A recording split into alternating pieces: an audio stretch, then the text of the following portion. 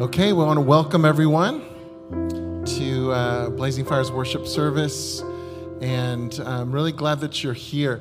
Tonight, you can already tell, we have Chris Burns, or if you don't know him, this is Chris Burns, and we're going to also, super glad he's here. I'm standing in his way right now, but that's because I'm going to get out of the way in 1 second. But before we even worship, I wanted us collectively just to maybe close your eyes or something, but just in your heart, for each one of us to make our own decision.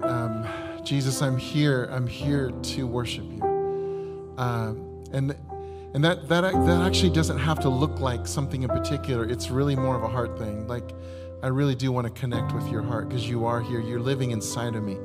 And so I just want to remind each one of you as we pray for a moment that the connection is so much more real than we know, and that it's not like we're trying to find God out there somewhere.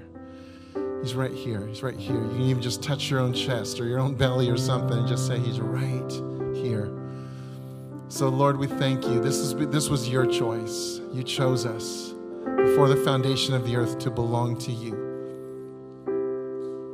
Jesus, you came. Father, you were in Christ, reconciling the world to yourself. Jesus, you came to show us what union with the Father and what love looks like. We have your Spirit. Lord, we are so blessed. We are blessed beyond measure. And so as we're worshiping tonight, whether we're exuberant, whether we're quiet, that's really not the big deal. The big deal is that we're aware of your love. We're aware of your presence. We're aware that you are right here loving us no matter what. This is what each one of us are looking for, seeking for, and what we actually already have. And I'm asking, Holy Spirit, that you make us really aware. We're inviting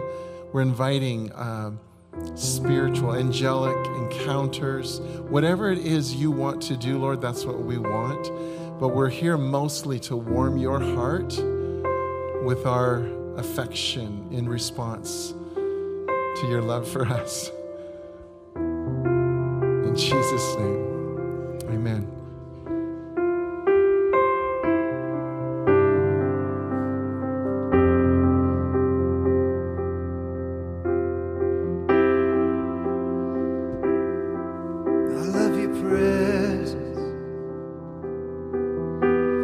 Love it when you're in the room. Love it when you're here with us.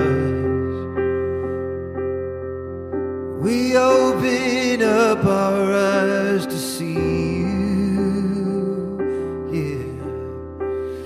We open up our eyes to see you. I open up my heart to see you. Jesus, Jesus, Jesus. Let the incense of my love fill your nostrils, God. Let the incense of my love, let it fill you up, oh Lord. Let the incense of my love, let it fill your nostrils.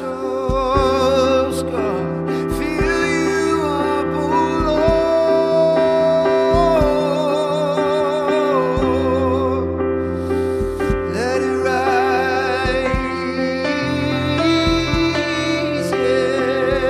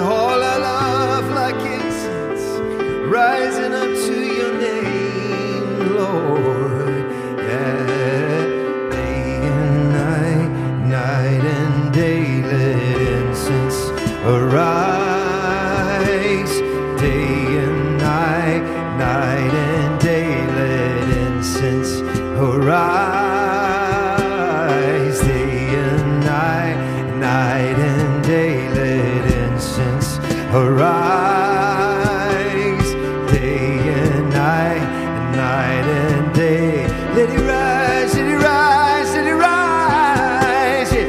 Day and night and day. Let incense arise. Yeah. Day and night and day. Let incense arise. Day and night and day. Let incense arise. Let it rise. Yeah, night and day.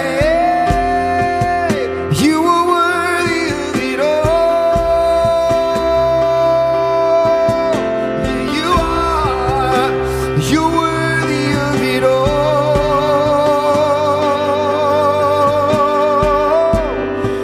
Yeah, and from you are all things, and to you are all things, and you deserve the glory.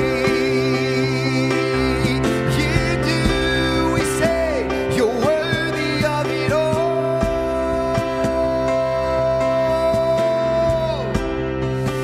You are worthy of it all. What a joy, what an honor to worship, for from you are all things, and to you are all things, and you deserve the glory. Yeah, you do. Say day and night, oh day and night and day. Let the incense arise, let it go.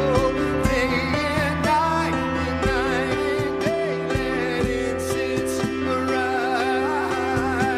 Yeah, day and night and day. Let incense arise. Day and night and day. Yeah, let it rise. You're worthy of it all.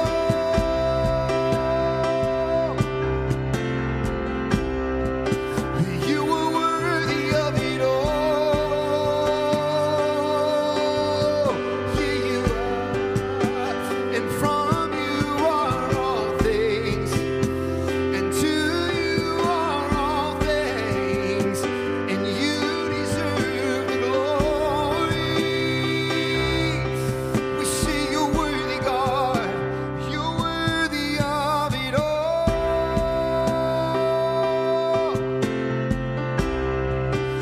You are worthy of it all. Yes, you are, Lord. For from you are all things, and to you are all things, and you deserve the glory. You do. And all the saints and angels, yeah, they bow before your throne, and all the elders cast their crowns before the Lamb of God and say, you are worthy of it all.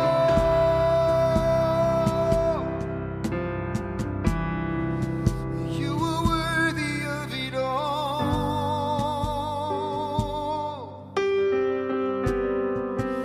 Yeah, and from you are all things, and to you are all things, for you deserve the glory.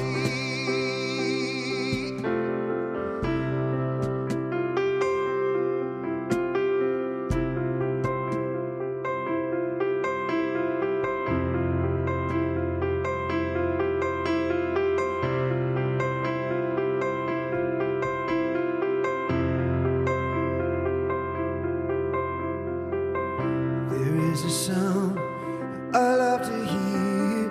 It's the sound of the Savior's robe as he walks into the room where people pray, where we hear worship. He hears faith.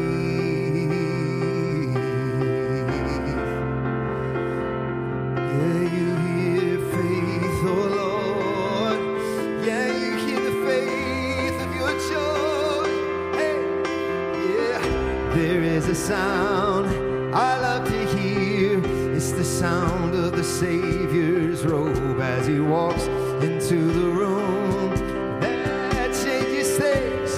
And God, we know that you're here among us. Yeah, you walk among your children. You're here among us. You walk among your children. You're here among us. You walk among your children. It's your presence changes everything, God. There is a sound I love to hear. It's the sound of the Savior's robe as he walks into the room where people pray, where we hear worship, he hears faith. Oh, yeah.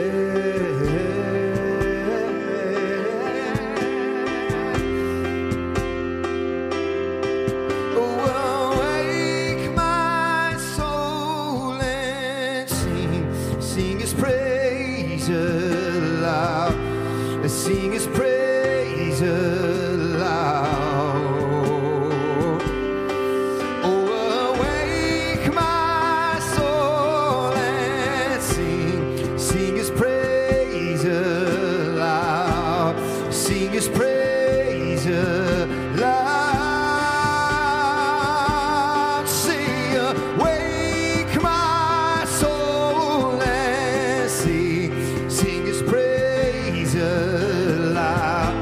Sing his praise aloud. Sing it out. Oh, awake my soul and sing his praise aloud. Sing his praise aloud.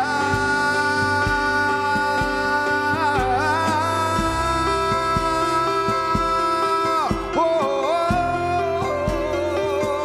we praise you, Lord. We give you the glory, Lord. Yeah, there is a sound that changes things. It's the sound of his people on their knees. So wake up, you're slumbering. It's time to worship him. Oh, wake my soul and sing his praise aloud. Sing his praise aloud. Oh, awake my soul and sing his praise aloud. Sing his praise aloud. Yeah, when he moves, yeah, when we pray, we stood a wall, now stands away, where every promise is amen. Yeah, and when he moves, make no mistake, the bowels of hell, they begin to shake. All hail the Lord, all hail the King. Yeah, yeah, when he moves, yeah, when we pray, we stood a wall, now stands away, where every promise is amen. Jesus and you alone, and when he moves, make no mistake, the bowels of hell, they begin to shake. All hail the Lord, all hail the King. Oh, awake my soul and sing his praise aloud. Sing his praise aloud. Oh, awake my soul and sing his praise aloud. Sing his praise aloud.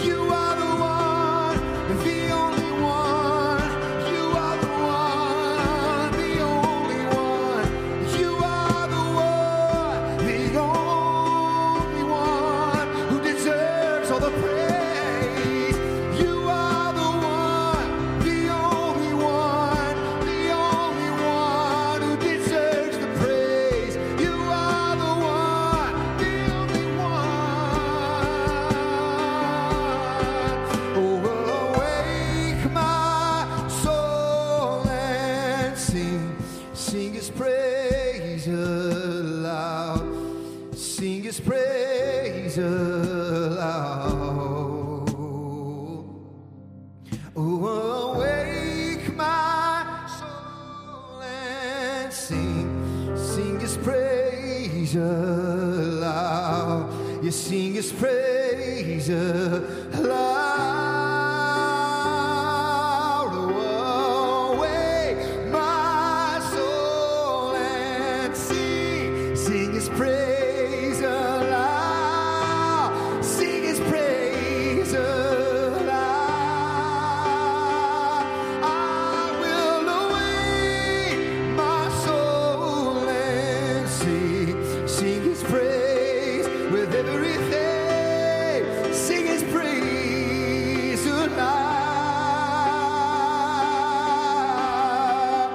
And when he moves and when we pray, where there was a wall, now there is a way. Where every promise is amen. Yes and amen in you, Jesus.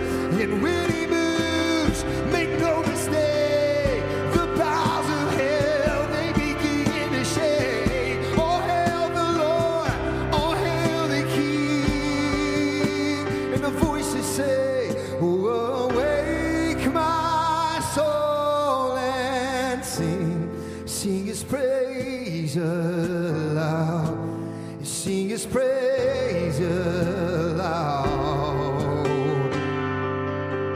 Oh, awake my soul and sing his praise aloud. Sing his praise aloud.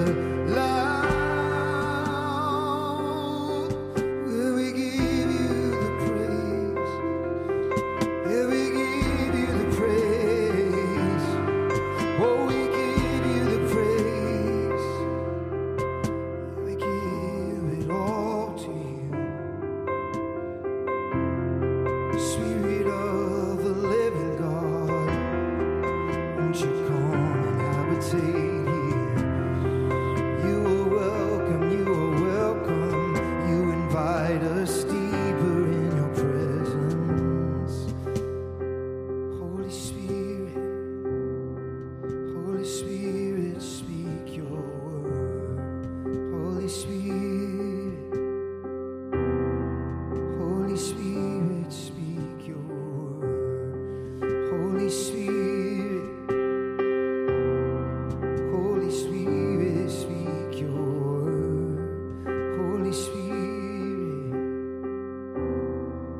Holy Spirit, speak your word.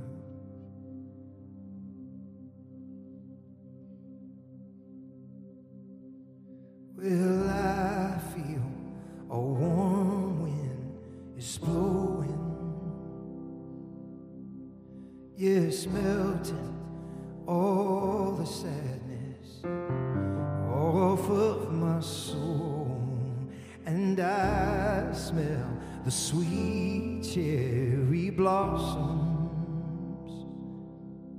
Yeah, they're pouring all the gladness into my soul. And winter, I believe you. In the springtime, I see you. It's so good to be with you, for my hope has come. And Lord, you make all things new. Your love is my breakthrough, and I sing hallelujah, for my hope has come. Yeah, I sing my hope has come. Yeah, well, I've walked through the valley of the shadow. Yeah, and I have been tested like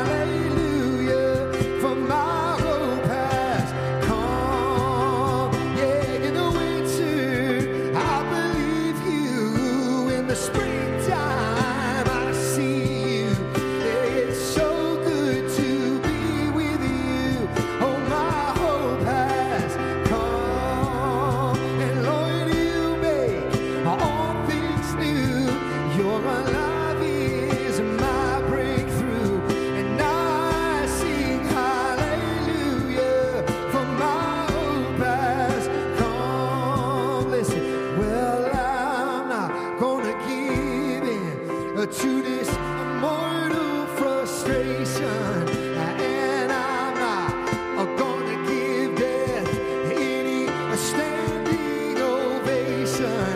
No, I will lift my soul, God, with no hesitation, 'cause between you and me there is no separation.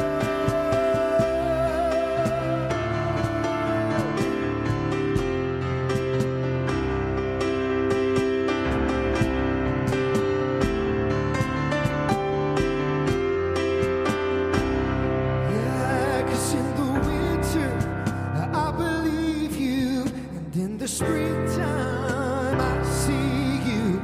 It's so good to be with you. Oh, my hope has come, and Lord, you make all things new. Your love is my breakthrough, and now I sing hallelujah, for my hope has come.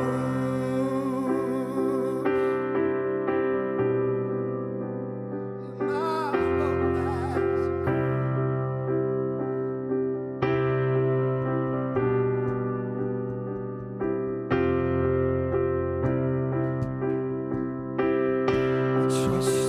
I trust you completely. Yeah, I trust you completely. Here in this place I say, I trust you completely. Oh, yeah, I trust you completely.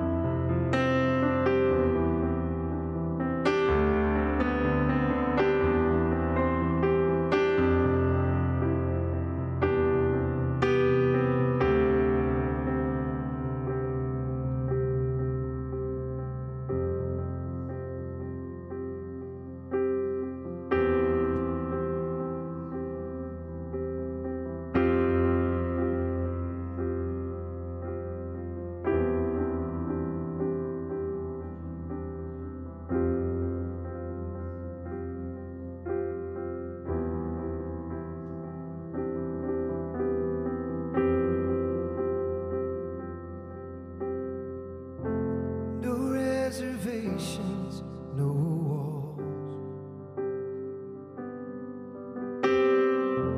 but just an open door in my heart to you. Let there be no reservations, no walls, but just an open door in my heart to you. Let there be no reservations, no walls,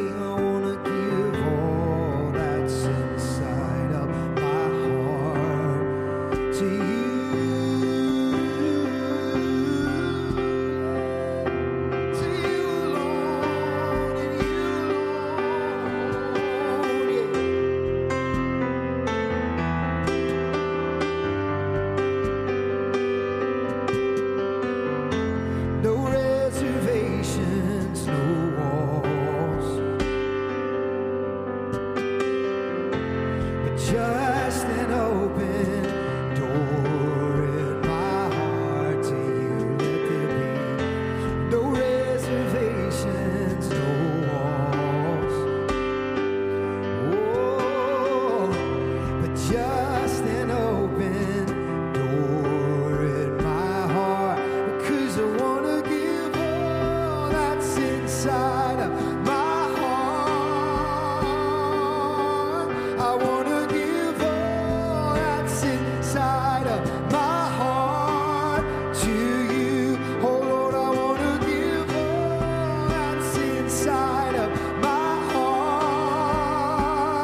Yeah, I want to give all that's inside of my heart to you. I leave it all. Oh, I'm an open door for you. I give it all. Like an open door for you. I want to give all that's inside of my heart. I want to give all that's inside of my heart to you. Oh Lord, I want to give all that's inside of my heart. Yeah, I want to give all that's inside of my heart to you. I want to give all that's inside of my heart. I want to give all that's inside of my heart to you.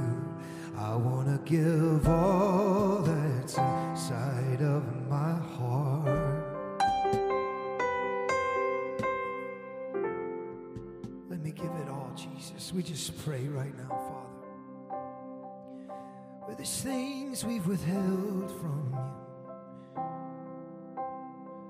Holy Spirit, we love you. We thank you for your leadership. Shine your light, God.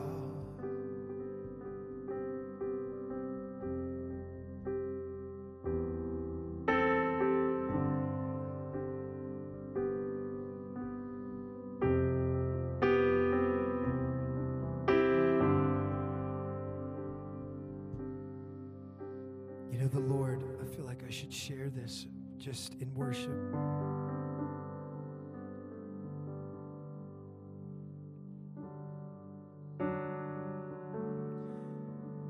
I feel like the Lord enjoys watching how we love one another. And I don't know if you have children, but one of the greatest joys is to see your kids learn to love, especially love one another. It's so beautiful to watch. You know, love is definitely something that's caught, not just taught. It's something that children pick up. And I felt I had the most intense encounter with the Lord that I've had in a long time. I actually told the Lord that I wanted to cry. I said, Lord, I need a good cry in your presence. I want you to touch my heart. And I was with my son in the most unlikely places where I was expecting an encounter. And one night I decided to just linger with my son and just decided to spend time longer than just the regular good night stuff. And I was speaking with him, and I was just digging into who he is. And he began to open up and really just share his heart. And I realized that my son is never going to be me. And as a dad, one of the things we fight and fear a lot, especially with our sons, is that are they going to be strong men? Are they going to be the men we want them to be? And are they going to be like us? And sometimes it's hard to see how much like us they are. But my son is very different from me in a lot of ways. And there was a moment where he just began to tell me who he was. He opened up, and it was like he was brave enough to just tell me how he really saw himself and what he really loved and the things he's really interested in. And I just had the eyes of the Father, and really it was just an awakening for me, because I just saw him for how the Father made him to be and how how beautiful he was, just how he was made to be. And a love that I'd never felt for him came up in my heart. It wasn't a love that was a love given because of conditions, because he did something that made me proud or made me pleased. It was a love that loved him exactly where he was, even in his figuring out who he is. And my heart swelled for him, and he hugged me like he hadn't hugged me in a long time. And he looked up with a little quivering lip and tears in his eyes a little bit, and he said, "Dad, I really like talking to you." And of course, I went to my room and just bawled my eyes out. I just wept, and I was like, "Father, I want to love like you." Kind of a generic prayer. And the Lord just stopped me, and he said, "No, I want you to love like you." And you know how when the Lord says something, it takes an hour to unpack one sentence? It's so rich. I got this sense that the Father was saying, "Chris, I love the way that you love. I don't want you to love with a generic Christian churchy love." Did you ever grow up hearing that phrase, "Well, the Christian thing to do"? And I tell you, the Lord, it shocked me. I said, "Lord," I saw him. What I did was I actually found a spot in the Father's heart, and I discovered through loving my son how the Father really sees us. He says, "No, Chris, I actually am enjoying watching you learn to love your son, who's completely different than you." You know? He said, "I love to watch you love. I love to watch you discover what my love is really like." But it's a love that you can actually own. It's a love that you can own. It's a love that's yours. It's unique. Your love is unique. And can I tell you guys something? Your love is not a generic sound that the Lord has heard for thousands of years. Your love song to him, when you worship him, he doesn't just go, "Oh, I've heard this song before. Oh, I've heard this voice before. Oh, well, this person sings it good, but not as good as so-and-so." When the Father hears your voice, do you know that it moves his heart in a completely new way that he's never felt before? You know why I know that is because there's never been another you. And when you go, there'll never be another you. There's no person on planet Earth with the same DNA that you have. You're completely unique among billions of people. There's never been another you. There'll never be another you. So when you sing and you put your love song on the Father and you wash him in your love, it moves his heart in a way that he's never experienced before. Think of the power that you have over the Lord's heart. He's so powerful, but yet he's so moved by you. So Lord, we just sing our love to you. I want to sing a love song to the Father, and I want you to sing your love song to the Father. Just say this. I can't get enough.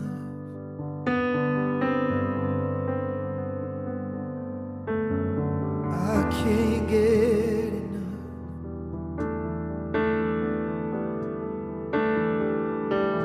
of your amazing love. I can't get enough.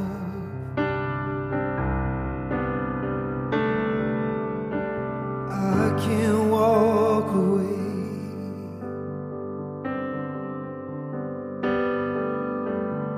I can't walk away.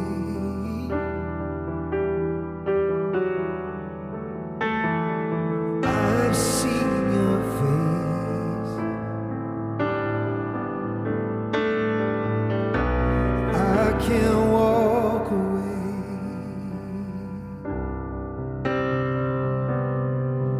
'Cause I just wanna be where you are. I just wanna be near your heart. There is nothing like your love. There is nothing like your love.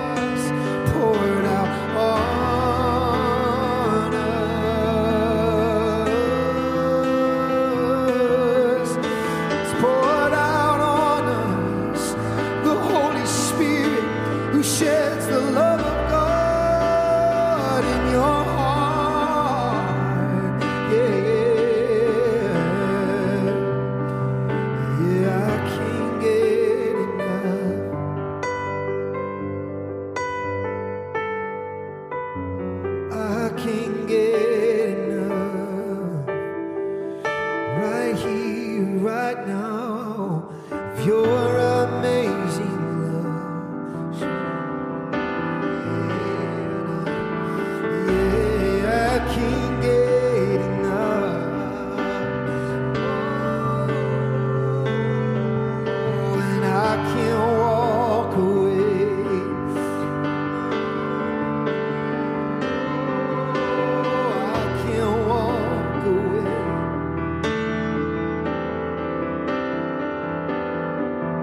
For I have seen your face, your face, your face.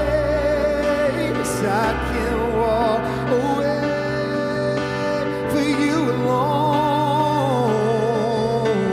And I just want to be where you are.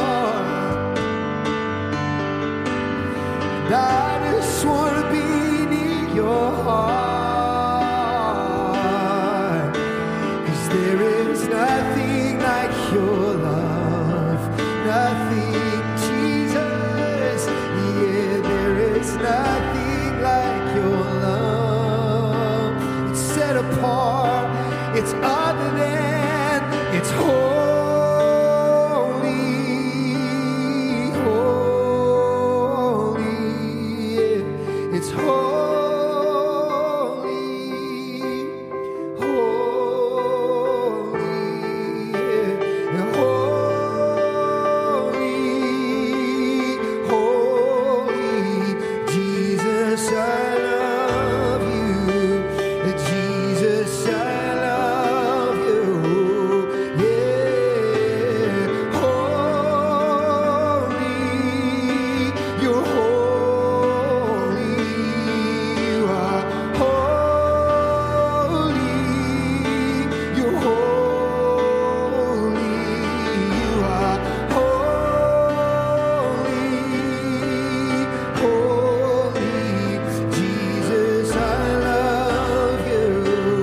Jesus, I love you. I tell you, Lord, you're holy. You're holy. You are holy. You're holy. You are holy. You're holy. Jesus, I love you. Jesus, I love you. Sing it to the Father. I want you to just sing right to him. Say, in your own voice, your own precious voice. There's no one like your voice. Say, you are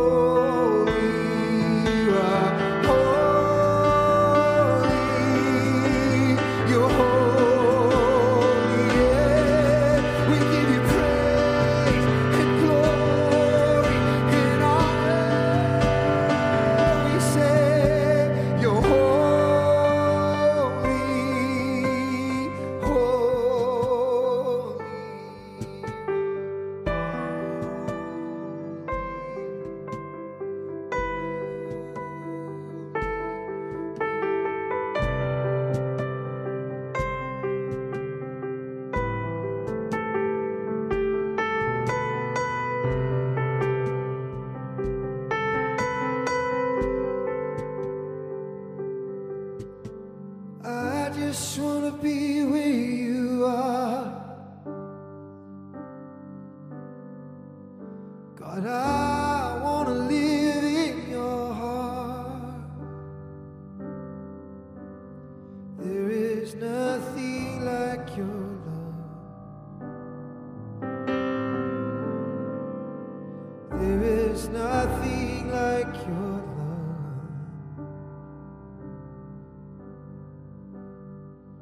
There's a pure and undefiled religion when I'm walking with you, Jesus. 'Cause you are the blessed hope. You are the risen Son.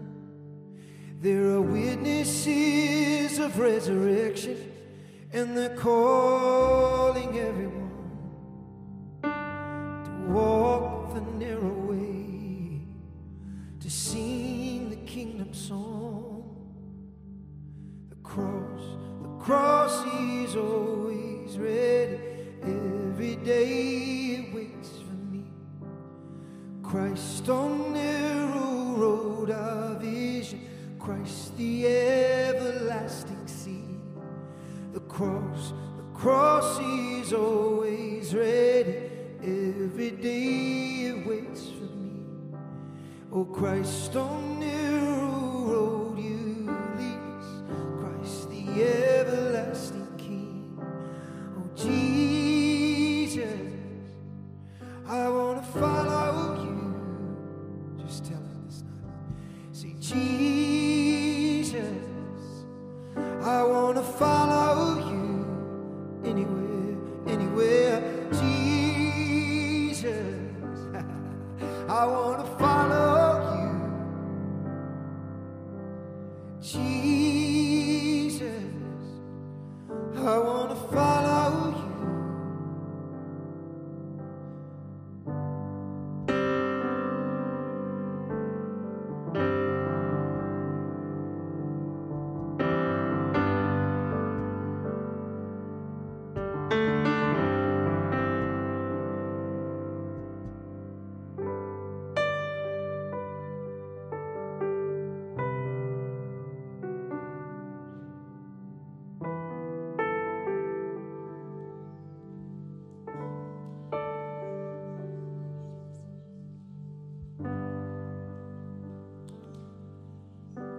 Jesus, we just thank you. You make it so easy to just come and be with you, because you're already here. You're already right here. You're already right here. Jesus.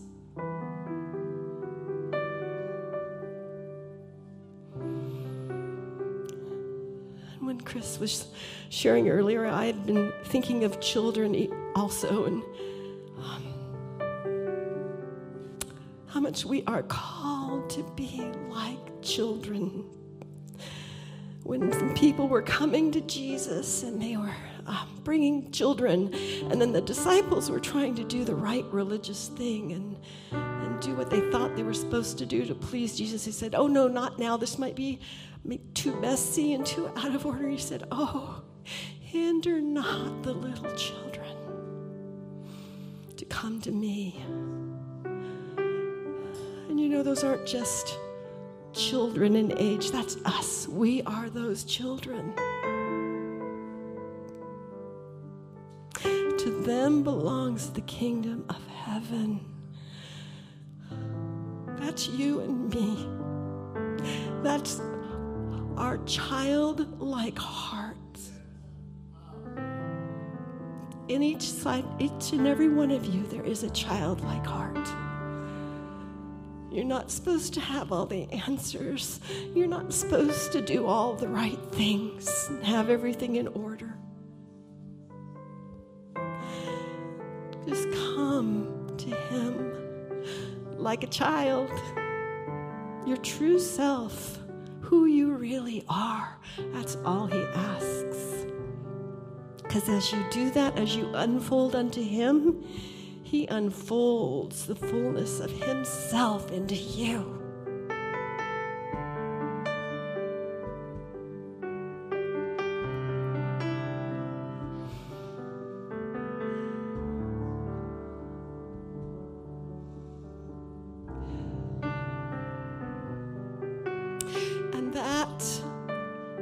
place of childlike awe and wonder, it is never lost. It's never lost. We might cover it up a little bit because we think we're supposed to. We think we're supposed to get everything in order. It's right in there. It's right in there.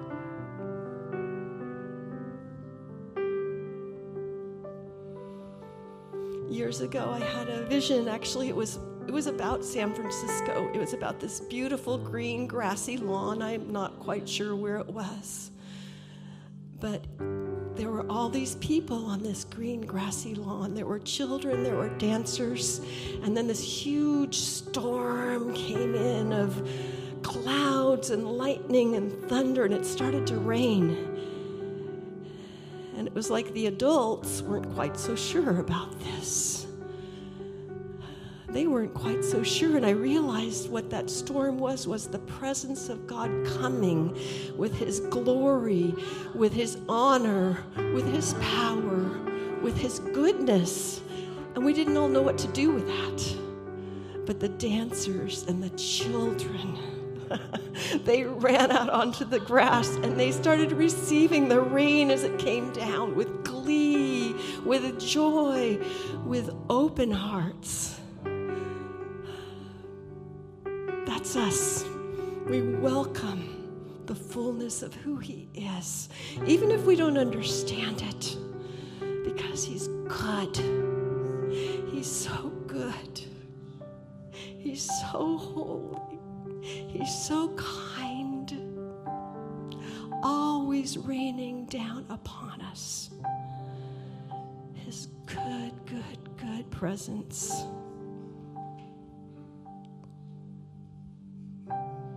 And I was reminded of my own grandchildren too.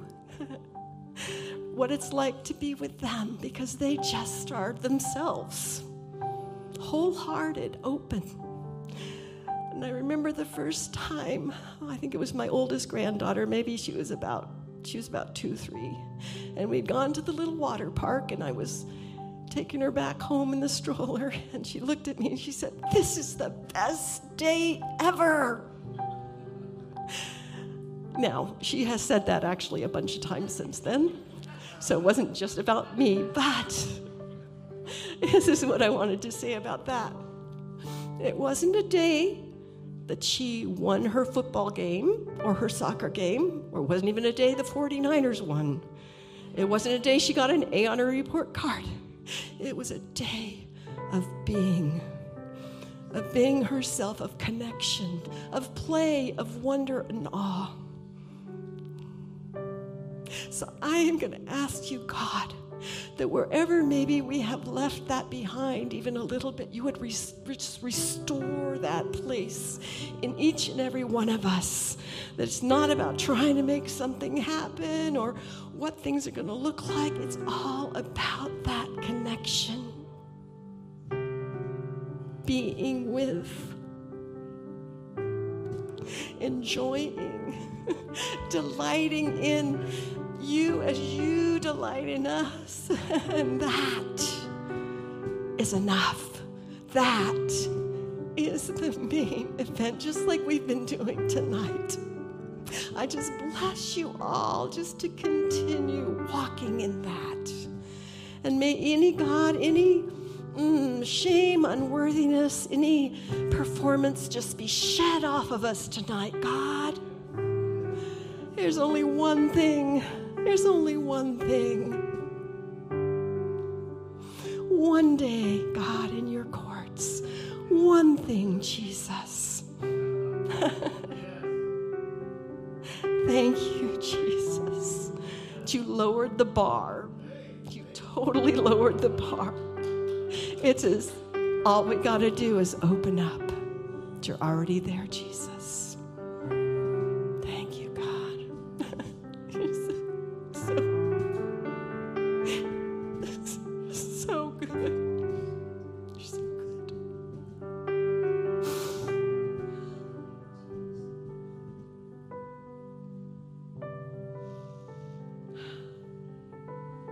I'm going to say it just one more time.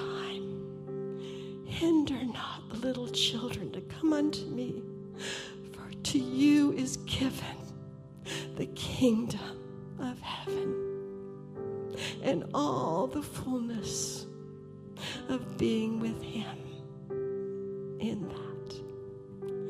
Bless you.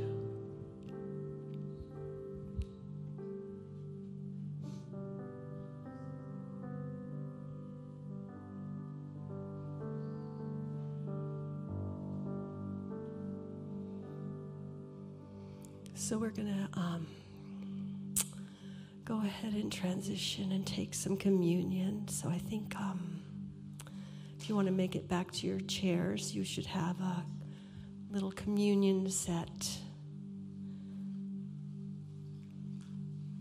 And Diane's going to go ahead and lead us in that.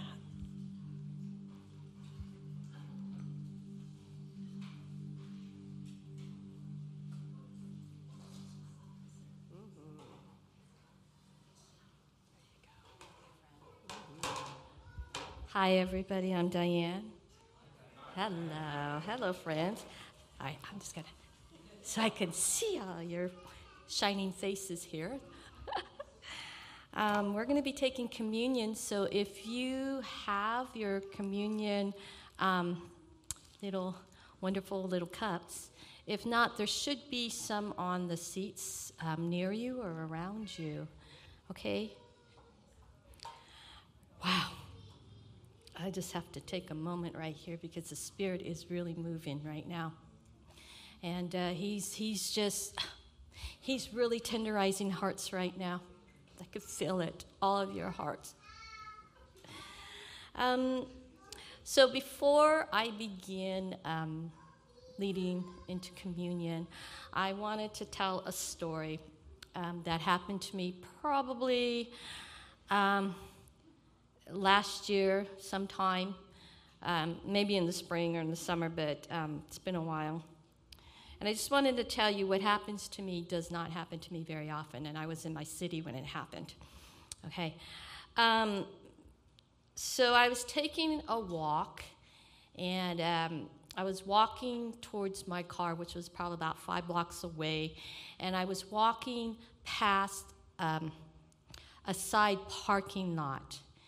And I was talking to a friend on the phone, and I had my earbuds on. And all of a sudden, I heard these racial derogatory sounds, words coming at me. Okay, there's nobody else around. And I'm thinking, okay, I'm talking to my friend. But they were loud enough that I can hear it through my earbuds.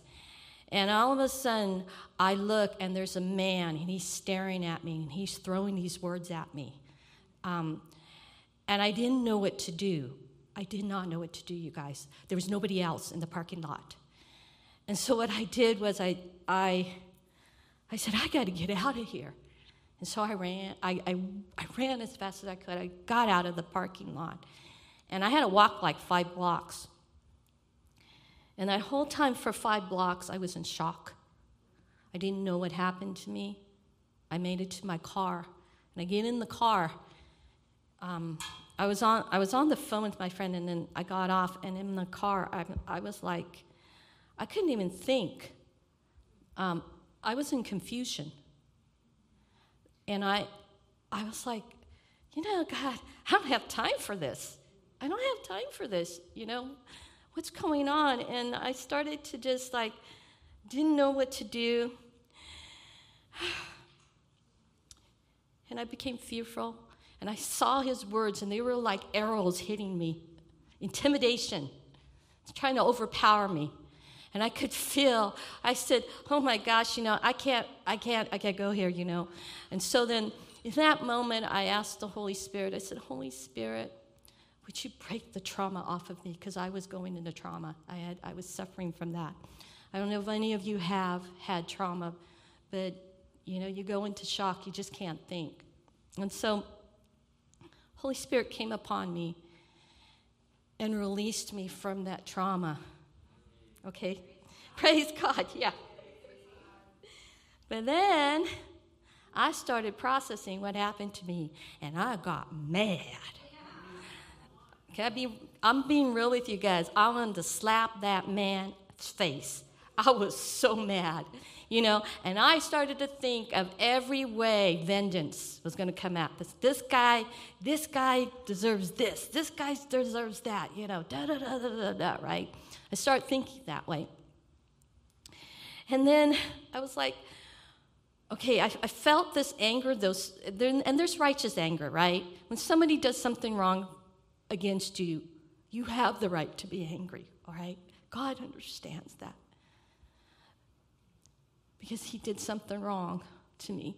However, this anger started to fester. And this anger started to take over my heart.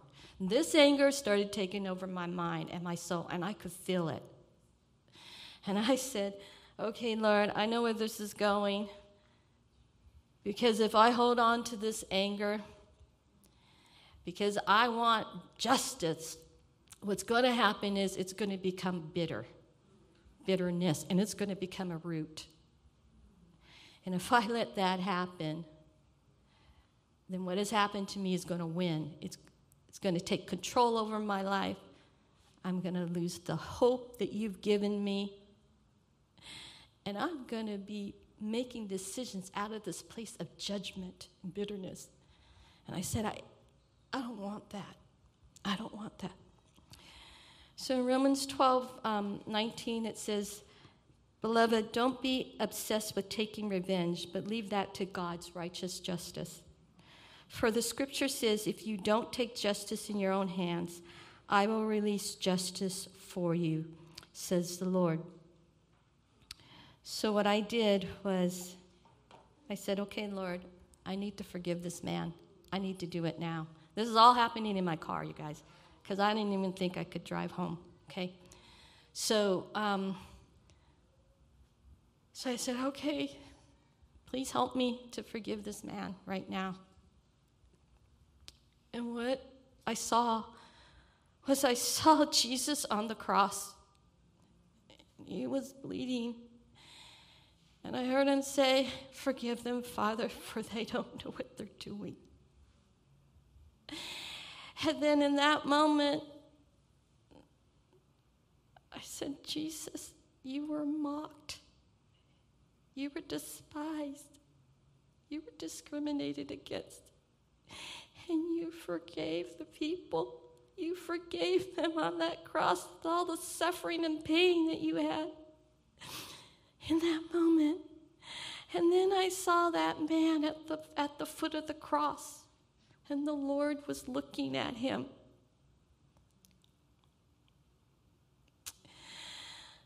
And I said, okay, Lord, you're loving me, showing me in a tender, loving way that what you did for me on that cross, forgiving me, you forgive him too. And I give up my right, and I give it up. I am not going to hold on to this any longer. So, Lord, help me to forgive this man. And I really felt like this weight was lifted off, and I was able to drive home. But on the way home, I was able to think about this man, and my heart started to have some compassion for him because I knew he was in bondage.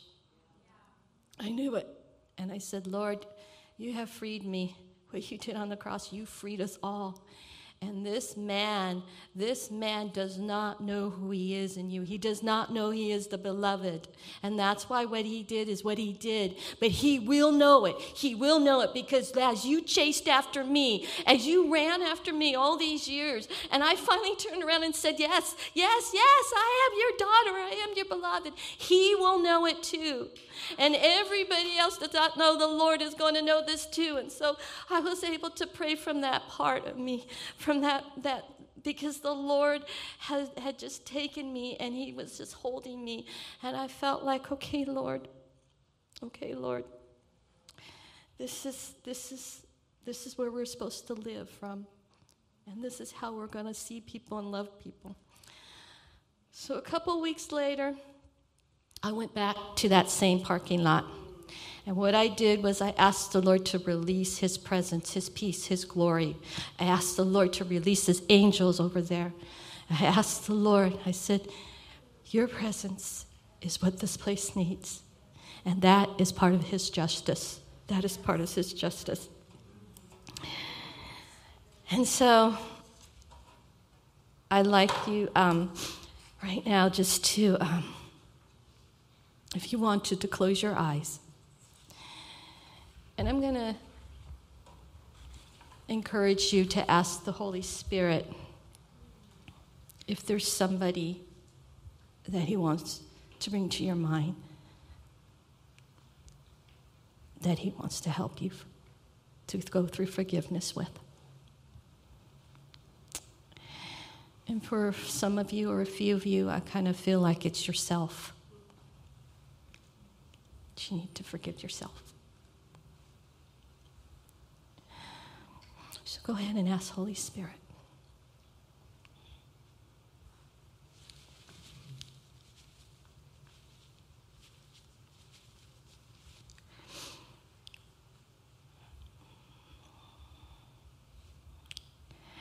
And there's some of you right now that there's some trauma attached to the person or what the person did to you. And if there is, I encourage you right now to look at the face of Jesus and to release it. Release it to him, to his heart. Just release it.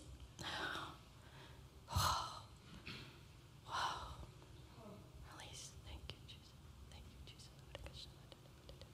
Release it. Wow. As you're being led by the Holy Spirit to go ahead and forgive.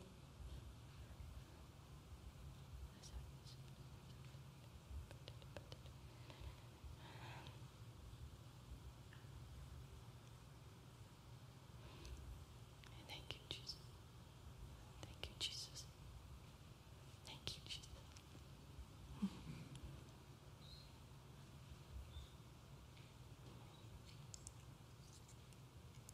Thank you, Jesus, the ultimate Savior.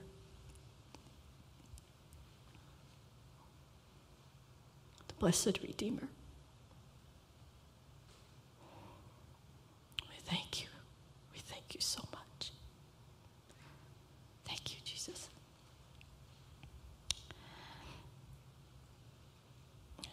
I encourage you now, if you have your communion,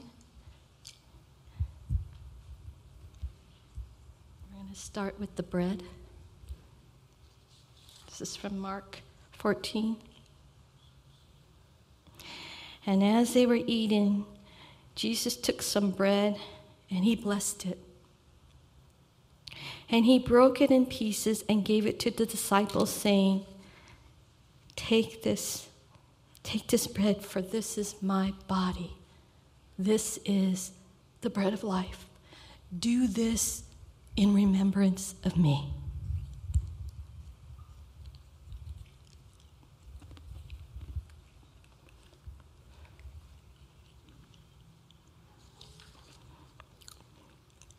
Then Jesus took the cup of wine and gave thanks to God for it. He gave it to them, and they all drank from it. And he said to them, This is my blood, which confirms the covenant between God and his people. It is poured out as a sacrifice for many.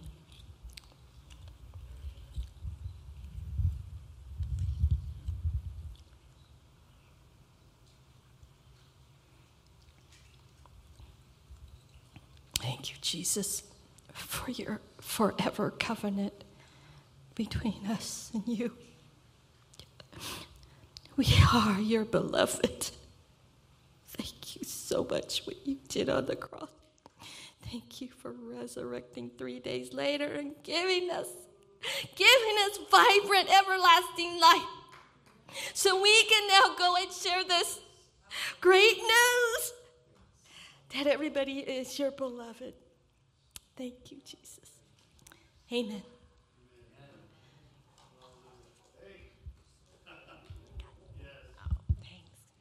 Thanks, Diane. That was so good.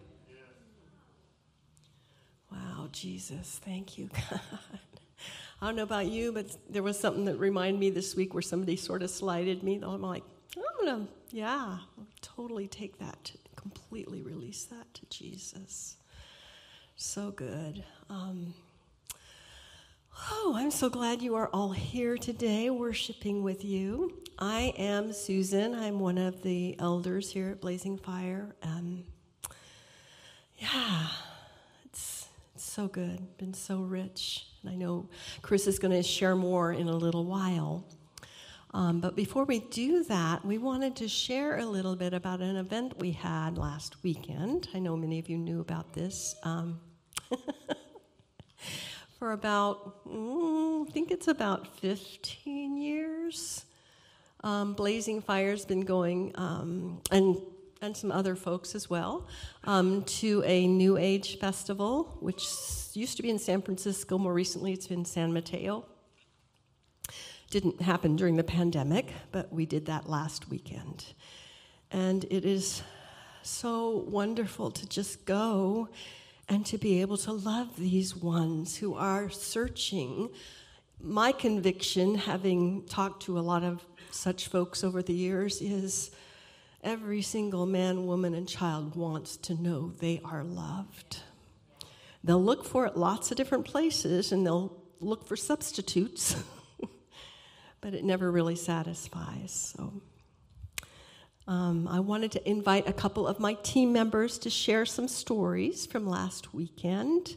It had about, I think, 12 of us there, and it just, I will say this, I think everyone that came in into the little booth felt very well loved. And one thing that happened this year that I'm not sure happened any other year was we had several that said, "Do you guys follow Jesus?" They literally asked us on their way in, and you're going, not sure why they're going to a New Age festival looking for Jesus followers, but there we were, and we were able to love them. But anyway, Stephen, why don't you come on up and share?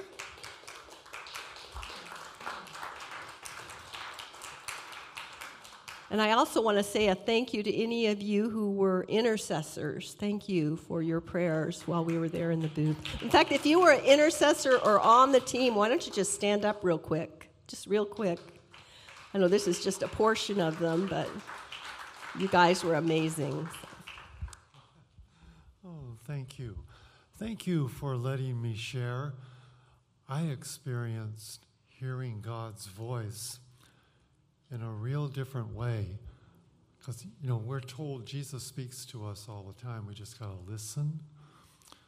Well, there was a gentleman that came when Bill and I were together. We were always switching partners, but we were together for this. And a gentleman he must be from Pakistan or India. I don't remember his name. But as we sat there, we would take a few minutes to just listen to the Lord, and we instructed the person with us that we want to hear what God has to say for you. Creator God wants to say to you. And we were listening, and I kept hearing the word royalty. I go, okay, royalty. What about royalty? I just blurted out, just tell him he is royalty to me. So I did. Okay, I want to make sure I'm not listening to myself. But I heard the Lord share that with me. And as I was sharing this with him, he stopped me and said, my native name in English means royalty. I said, oh. I said, thank you, Jesus. I'm glad I spoke out what you said.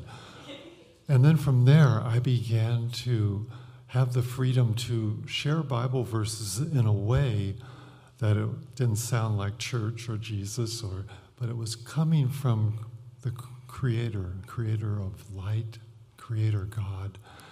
And I told him that you are royalty in his sight, and you're special to him. He's put a ring on your finger, he's put a robe on your back, and he put sandals on your feet and says, "You are my son." And he just sat there looking at us, and he left really happy. Thank you. And my husband, Russ, would you come up and share your story?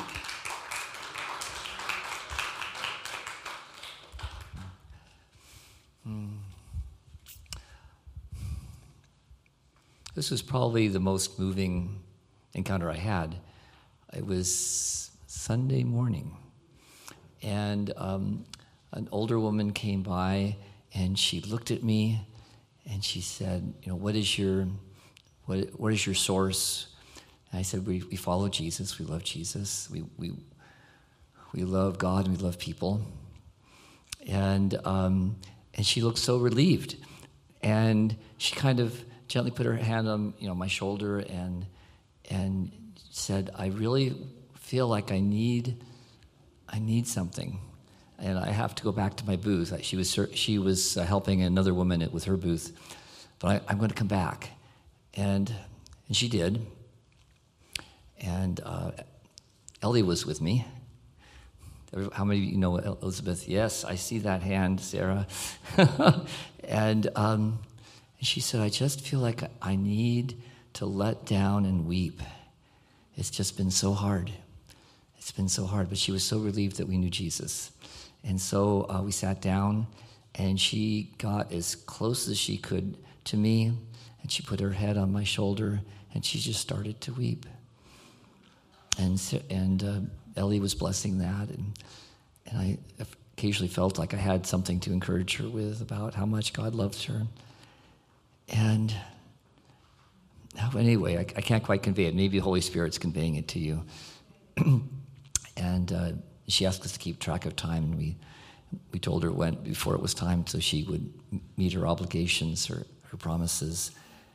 And she said thank you, and she left. And it was one of those things where you just wanted to take that person. Have you ever had those encounters you just want to take the person home with you? Yeah. Yeah. So could we just pray for her for a moment? Yeah. Yeah. Father, you know this woman, and she's your daughter.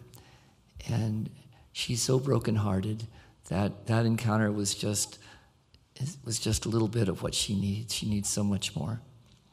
And we agree together that all that you have for her she will be able to receive. That you would open up heaven and pour down love and comfort and healing, restoration. All because of Jesus. All because of Jesus. Amen.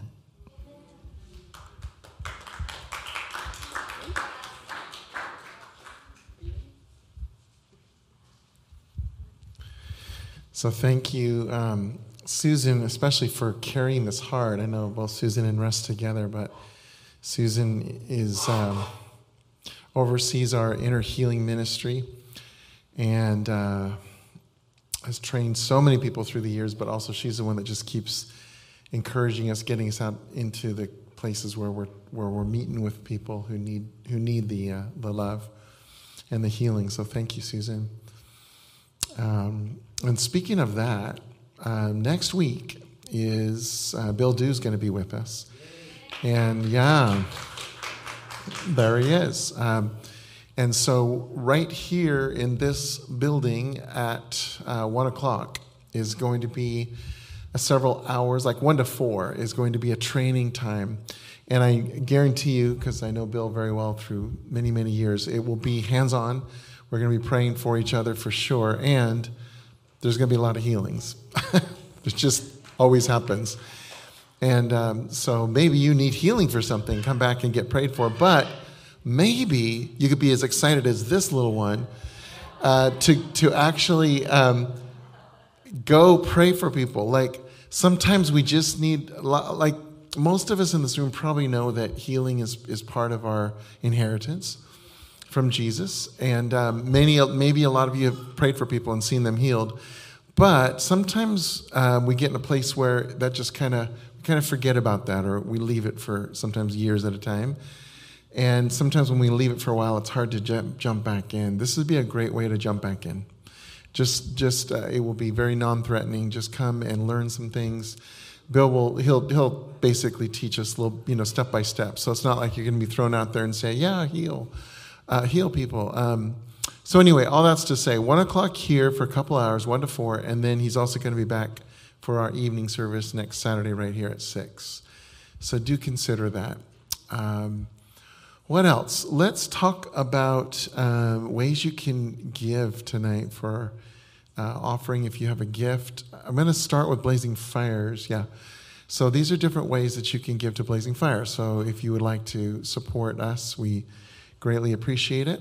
And there's an offering box in the back right when you first walked in that you can put things in, as well as other ways that are up there on the screen. There's two other things. If you want to tonight bless Chris, we will bless Chris regardless, just because we love to do that for people that come and share. But specifically, if you're like really blessed by Chris tonight and you just want to add on to whatever that is that we give him, then with your offering in these ways, make sure to put on the memo or somewhere it's for the guest. That's the key word, guest. And we'll know, we are really smart to know what comes in tonight for the guest is for Chris. You can put Chris if you want, I guess, but guest is probably better. Okay? That's the second thing, if you wanted to. And the third, and Suzanne, maybe you can put up do you have the one for the sound? Chris is going to talk a little, the sound, 22.com. I have no idea if does anybody know if that's the one where people can give? I don't know. Who's got a phone to tell us? Oh, there we go. So register, be a sponsor, there we go, or volunteer. So what would be really good is at the end of tonight, if we remember, is put that back up on the screen as well, like just sometime later, towards the end. But if you want to put your phones up and grab that, you can. So the sound is, as you can see, is going to be a 3-day event. There we go. We'll go back to the other slide in a minute. A 3-day event, 14, 15, 16 of July in San Francisco. We do have friends here from San Francisco, even tonight. Chris Ye from Revive. And we have, I know that earlier, Chris was at Magnify. That's Ben Deonda's group. Tomorrow morning, he's going to be at Revive. Tomorrow night, he's going to be at Infusion right here. So it's a bunch of us that are in relationship already, leaders, collectively and kind of spearheaded by Revive in San Francisco, are hosting Chris to come and do a several-day event. But it's much more than Chris. He's going to do some worship leading, but there's a lot going on. Like actually too much. Amy, do you want to talk about it, or JC real quick? Okay, tell us. Yeah, give us just a couple minutes because you know way more than me what's going on. Yeah. I'll keep it brief, but we're calling it a mission weekend in San Francisco. So I feel like that really gives a good picture of what we're doing. We're calling people to come to San Francisco to immerse the city in prayer and worship. And so we would love for anyone here who felt led to come out and be a part to come. We're going to have teachings. We're going to equip people in prayer, worship, and evangelism. So we're going to have sessions Thursday night for that, Friday morning for that. And then Friday, we're going to go out. We're bringing in Mondo Matthews from Ekbalo. We have some people who know him from down south. And then we're bringing in Roger Joiners, Chris Burns, some more. We're waiting for the Lord to open the door. You guys are prayer warriors here too, so pray into it with us because we are not totally sure everyone who's going to come yet. We've had a lot of closed doors, but we really believe it's because God has someone very strategic, a strategic plan for it. It really just feels like this is the Lord's thing. people who are a part of it have come to us to want to come and be part. It's been really beautiful. So just be praying into it with us that all the pieces would just come together. We're believing God's going to open the doors for it. But we're going to go do prayer and worship strikes all throughout San Francisco. We're going to end Friday night with a revival service. Saturday, we're going to be at the Bandshell Music Concourse, Golden Gate Park by the museums, if anyone's familiar with that. So we're really excited with that. We've actually had a lot of favor with the city too. It's been, like Chris remembers, from 2017 when I helped him do the event, it was just hard. It was hard. And I don't think we got a venue until like 30 days before the event, right, with Parks and Rec. It was something like that. And we had been trying and trying. It was just easy this year. And my husband, JC, had a word. He said, there's going to be grace and ease on it this year, because I was so hesitant to say yes to doing it again. But the Lord was like, no, do it. And it's just been so grace-filled and so easy. And so we're just really thankful. We've had favor with Parks and Rec, with the production coordinator of the music concourse. So it feels like an opportunity to sow into the city and to be a light to San Francisco. I don't know how much they've seen people just come and do worship open air in San Francisco Golden Gate Park. So it's going to be beautiful too, because that area on the 16th, people are just flood. Families flood that area. People flood that area. We don't really have to do much promoting to get people to come who aren't from the church. A lot of people are just going to show up because that's where people go. They have food trucks out there. They have a Ferris wheel. I had a vision that it was going to be like a Jesus festival. And so we're really believing for that to happen. And another fun testimony is that we had the Word for Jesus Festival, and the music concourse pretty much puts on a festival. Like, that's kind of what they want it to be. It was originally created for the World Fair to be hosted in that area, and they never had it. But that's why there's a Ferris wheel, food trucks, and they still kind of maintain that vision. And we didn't know that till after the Lord really showed us to have it there at the Bandshell. We ended up miraculously getting the dates that we wanted. It was a total God thing. And so we're just really excited. We just feel the breath of God on it. I know Chris was saying a lot today. We're not 100% what all the pieces are going to look like yet, but that's why it's so fun, because we're just doing it with Jesus. It's his thing. And the mystery is so fun, because it's like, okay, Lord, like, you have stuff up your sleeve, and we're excited that we don't have to figure it all out, because you're going to do something. And then Sunday, we're going to have a service at Revive. And afterwards, we're going to go out to Hippie Hill, which is going to be fun. We'll be out there all day praying, worshiping, ministering. And I also believe that CFAN, we're pretty for certain, Christ for All Nations, is going to be coming out and bringing their evangelist team out to come partner with us, which will also be really fun, because there are some fiery evangelists, and they're going to train and equip people and bring people out to minister the gospel too. So we're super excited, and we love Blazing Fire. We love Brent and Suzanne and just you guys' heart. You guys are family to us. So we wanted to invite you guys to come and just be part of what we're doing. So with this slide, the 3 things you can do, you can register for the event in general if you want to come be part of the mission weekend. You can volunteer for the main event on the 16th. We're actually not advertising it through this sound, but we're also doing a vacation Bible school. So if anyone here works with children to any capacity, let us know, because we're actually looking for workers and volunteers in the vacation Bible school we're going to have. So you can, I don't know how you could do that actually, but maybe just come up to me if you want to do that.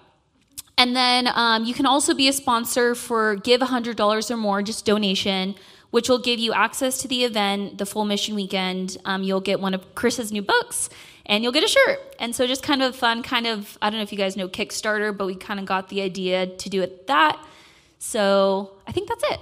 But if you guys don't know, those are QR codes. So you can pull out your phone, which you go to your photo setting on your phone, just scan it over it, and it'll pop up with a link. I left them in my car, but I'm going to pull out a paper version of this and put it on the back table. It's a lot easier to scan from a paper than from the screen. So I'll put them on the back table. You guys can go back there, or just go to the sound22.com, and everything is on there to volunteer, donate. If you have any questions, feel free to come up and ask. So thanks, guys. Good job. No, that's great. Keep it up there 1 second. I so appreciate you, Amy, because if you're anywhere close to my age, you really don't know what those are. And then people say, oh yeah, and you put your camera up and then you take a picture of it, and all you're going to get is a picture of that, which is not how it works. So when your camera goes up there, then a little thing scrolls down from the top, and you click on that thing that scrolls down, and that takes you to a website. Got it? Okay. For people my age, that's what you do. All right. For you young ones, you can stop rolling your eyes now. I'm done, okay? All right. So you have to be patient with us. This is the body of Christ. We're family. Okay. We are children. There's a whole story around that, but I would rather have Chris up here than tell my story. So,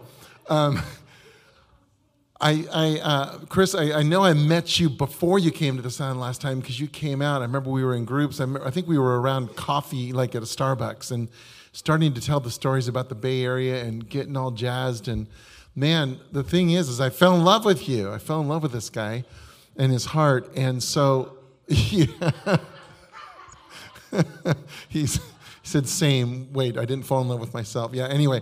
So, but Chris and I have maintained contact. And so, Amy, when you invited us wherever Amy went, I was just thrilled to say yes, we would love that. And then just reconnecting with you last week and tonight for dinner.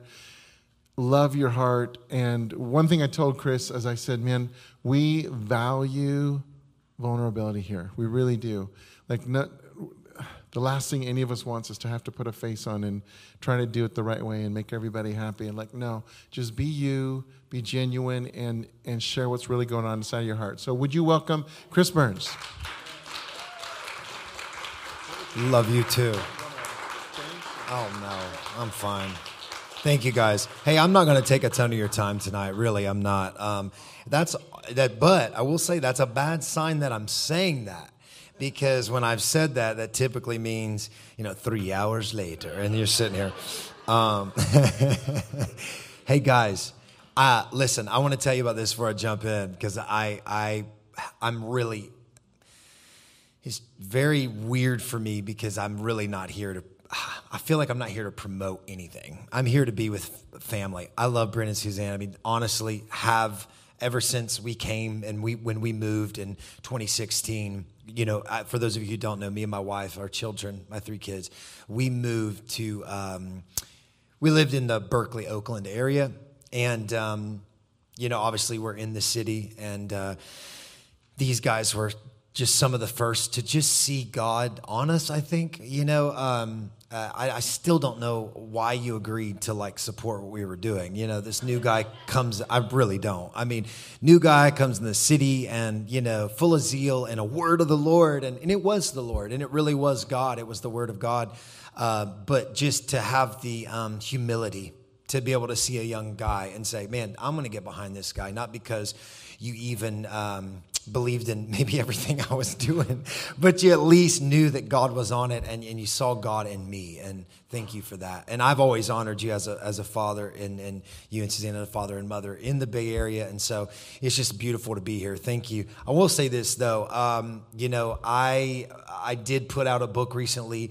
It kind of is like Mox Nix, because they said if you do the $100 thing to get in for the Sound, you get a book anyway. Don't listen to that. You want the book now. You don't want it later. You don't want to be one of those that misses out. I'm a horrible salesman too. I was sitting with a business guy yesterday, and he's a total business guy, goes to my church. We are pastoring in New Orleans. And that's another thing. So that's really what I'll be talking. You're like, yeah, don't cheer. I don't want you to cheer for that. I didn't ask for this, okay? I didn't ask for this, so don't applaud it. But I finally said yes, right? We surrendered.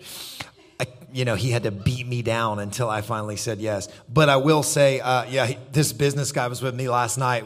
He was hanging out. We had some people at our house, and he said, Chris, if you just would promote yourself more, your books, your CDs. He's like, what are you doing? You could just be all over. What are you doing? I'm like, dude, the Lord wired me a certain way. I cannot do that. It grieves me. It goes against my hardwiring to promote myself. But I've come to a place in this regard where I do believe in this book, man. For those of you who are here, I wrote this book called The Priesthood, 4 to 5 years of just really my story in a way, and Christ living his life out of my story. Because that's really what this all is for all of us, is learning that it's really not about your dreams, your destiny. It is, but it's not, right? In the beginning, it's almost like the Lord gets us in the door, like, I have a call on your life. There's hope for you. You're going to be used. But it really, I've come to find that God didn't save us to use us. He saved us for union. This is the point. It's not, hey, I'm going to get you so I can use you. It's like, no. It's so I can have union with Christ. This is the whole point. So it's no longer I who live. It's Christ living his life through me. And this is just a small, little, tiny drop in the bucket of Jesus living his life through me. That's what it is. The Priesthood is a book about worship. It's about how I feel a lot of the worship movement we've lost our way in what worship has become. And I think it's a return to purity. There's also a lot of great Trinitarian, Christological sound stuff in here too. So I was glad to be able to, I think, bring some of that in, because, man, once a few years ago, I started diving into this, the Jesus movement thing we've all heard about. I totally believe there's a Jesus movement. I just don't think it looks anything like the last Jesus movement. I think it's a Jesus movement where the church gets a revelation of what Jesus has done to us, for us, and as us. So that's what I think the Jesus movement is. It's actually, like Jesus is becoming central in everything we do. I mean, there's so much untapped goodness that the church, I believe, is going to discover. And I believe it will affect our worship, and I think it'll affect everything that we do. And so I do believe in this.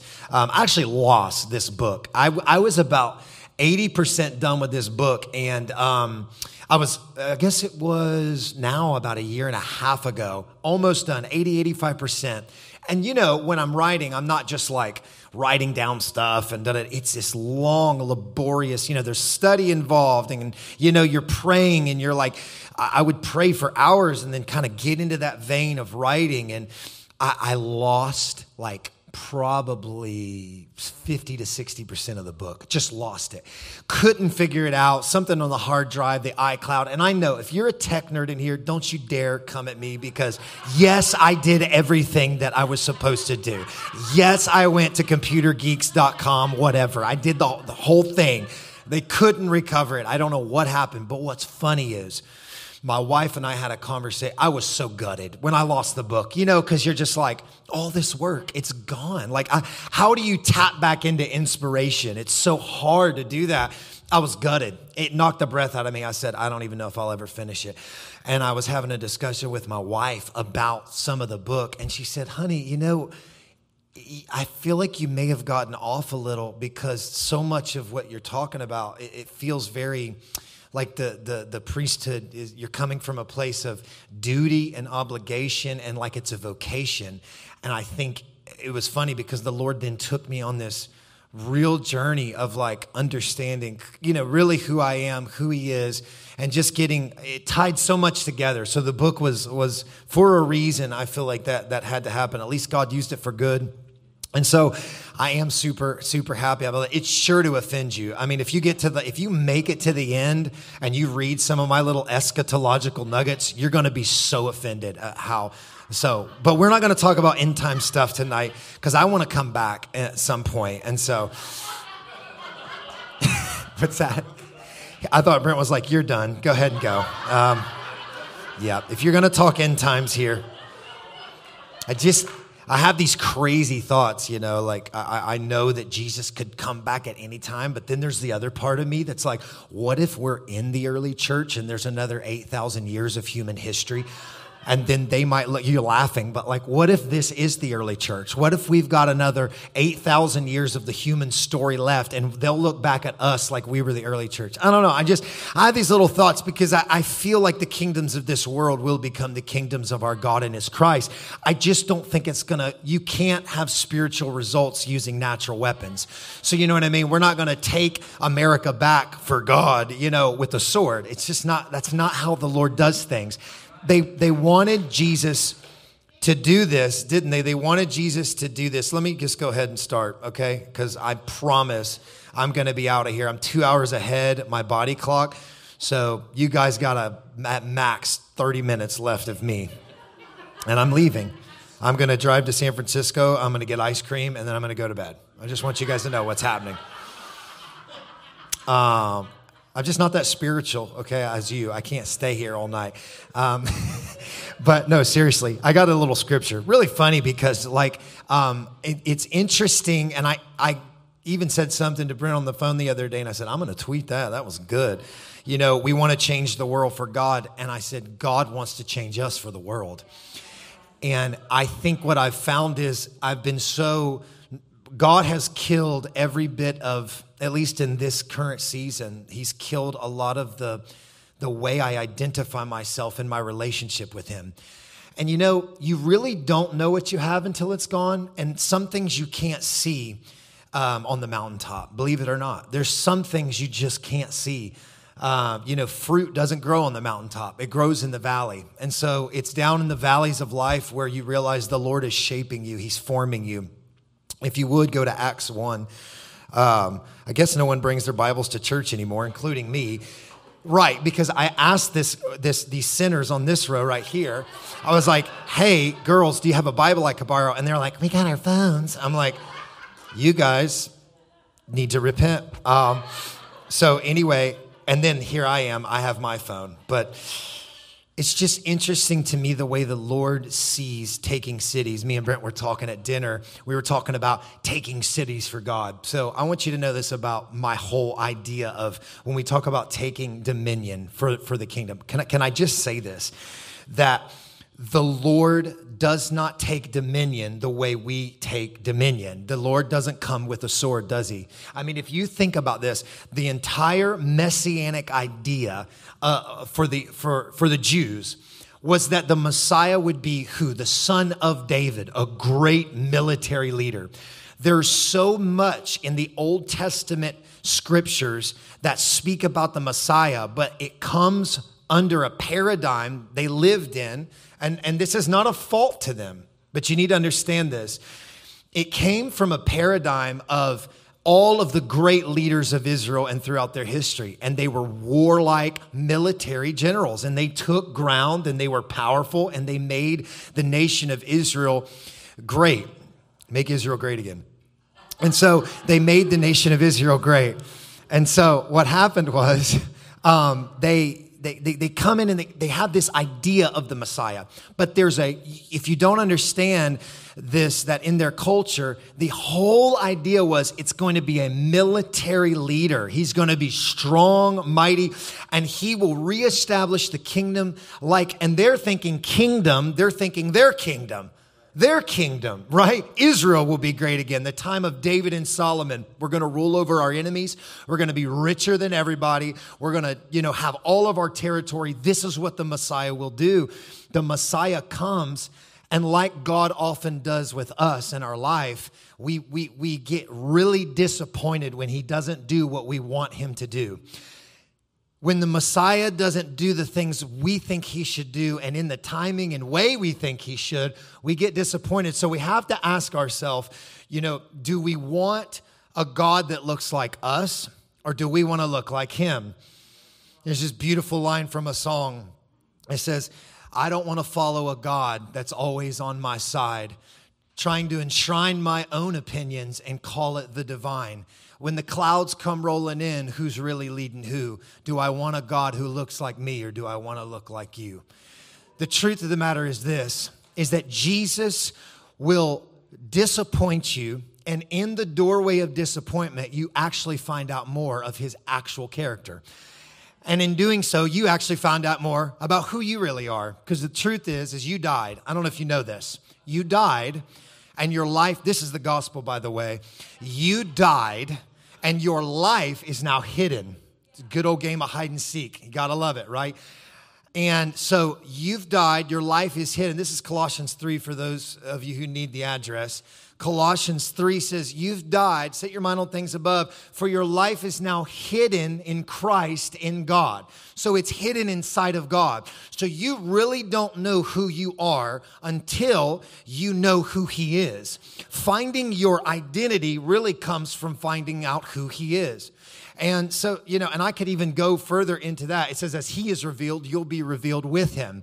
When you get revelation of the character of Christ, you begin to discover who you really are called to be. And the truth of the matter is, your destiny, everyone's looking for their destiny. Everyone's thinking, what's my destiny? What's my calling? What's my purpose? I have awesome, good gospel news for you tonight. Your calling is to be conformed into the image of Jesus, the Son of God. That is this work of the Spirit. And He can do that in any situation, circumstance, or place you might find yourself. Any job, any career, He can and will do that anywhere you are. So if you're like, man, I'm in a career or a job I don't really like, that's okay. That's okay. Jesus can still use that to form you into Christ. In fact, if you're feeling rather uncomfortable and irritable where you're at, and you're like, I got to get out of this place. I'm not doing good. Can't tell you how many people have come to me. I just got to get out of my job, Pastor. I've got to get out because it's not good for my spiritual life. I just can't. I need to go into full-time ministry. Then I'll really soar for the Lord. I'm thinking, what you don't know is that God is going to kill you either way. Well, really, trust me. And if you want to get into the ministry, He'll just do it quicker than He's doing it now. And He'll use Christians to do it to you. Because you're already dead. He's just in the process of trying to get you to know you're already dead and, come into that identity. And so we have to walk through sometimes these doorways of God not doing what we think He ought to so that we can discover who He really is. And so I love Acts 1. They come to Jesus, and I love it because it's His post-resurrection. So the disciples have literally seen every miracle. They've seen they've witnessed the Son of God in the earth. They've witnessed Him die. Literally, they know He's dead in the tomb, and then they're sitting with Him, the resurrected Son of God, and they come to Him, and this is what they say. They come and they ask Him this question. This is Acts chapter 1 and is it 6? Yeah. And so this is what they do. They ask Him when they had come together, verse 6, they said, Lord, is now the time you're going to restore the kingdom to Israel? In other words, all right, dude, we've been walking with you this whole time. And if you didn't know, this is Book of Acts. So we've got to wrap up the Gospels right here. So here's the deal. What's going on? Are you now going to finally cut off Caesar's head, take over Rome, and establish Israel? Because they're under foreign rule. I mean, you might need to put yourself in that position real quick. Like, if you're a nation where your entire identity and culture and everything about who you are is under another tyrannical empire, you want to be set free from that. And if this is really the Messiah, from the Old Testament scriptures, the Bible says this kingdom will be above every kingdom. This kingdom is going to be greater than every kingdom. It will increase. There will be no end to its increase. So they're thinking, okay, come on, is now the time you're finally going to do what we've all been waiting on you to do? And once again, Jesus disappoints them. And this is what He says. And I feel like He could say this to the American church. I really do. I feel like we're asking the Lord, save America, save America, save America. And I feel this in my bones. If we're more concerned with saving America than Americans, we've missed the forest for the trees. If we're trying to save some ambiguous thing, God and country, I love this nation. I thank God that we have the freedoms we do. I thank God that we're going to go in July in the middle of the city of San Francisco and have a family gathering and love on Jesus and love one another and let the world know that in the lie of His absence, we're bringing His presence. Where they believe there's no presence, where God is not, we come and we say, no, He is. He's here. He's among you, and you're beloved of God. That's the whole point. And but the thing about it is the American church, sometimes I feel like we ask these questions. We come, we say, is now the time, God, you're going to bring revival to America, awakening. You're going to change everything in one fell swoop. And I feel like he could say this to us as he does in verse 7. And he said to them, it's not for you to know the times or the seasons which the Father has fixed by his own authority, but you will receive power when the Holy Spirit comes upon you, and you'll be my witnesses. Now, this is what I feel like the Lord is saying.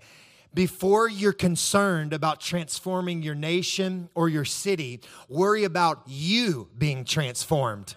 Because if I can transform you, then you'll do more on accident than you did before on purpose. You'll be able to walk in accidental glory. Like, wow, that person just got healed. One thing I've learned about revival, I've learned this about revival. It has very little to do with me. Very little to do with me. And I know that might sound offensive because there is a yes required. And for those of you that don't know, I had the honor of leading and participating in a years-long revival on Bourbon Street in the French Quarter in New Orleans. And that's just the most recent thing that God has had us doing. And, it was such a beautiful time, but I watched in that time, I was thinking, God, I was very well aware it was not happening because of me. It was only happening because I was saying yes to what the Father was doing. And a lot of people say they want revival, and I'm telling you, revival will come in and mess up everything, and it will cost everything, but yet it's free, it's sovereign. It's like the Lord was doing something despite us all. And so I really feel like what I want to come with tonight is just read from the pages of my heart and tell you that I feel the Lord is doing a work in people, and maybe you're not in the same season as I am, but the Lord has led me down a path that has caused me to surrender in such a beautifully devastating way.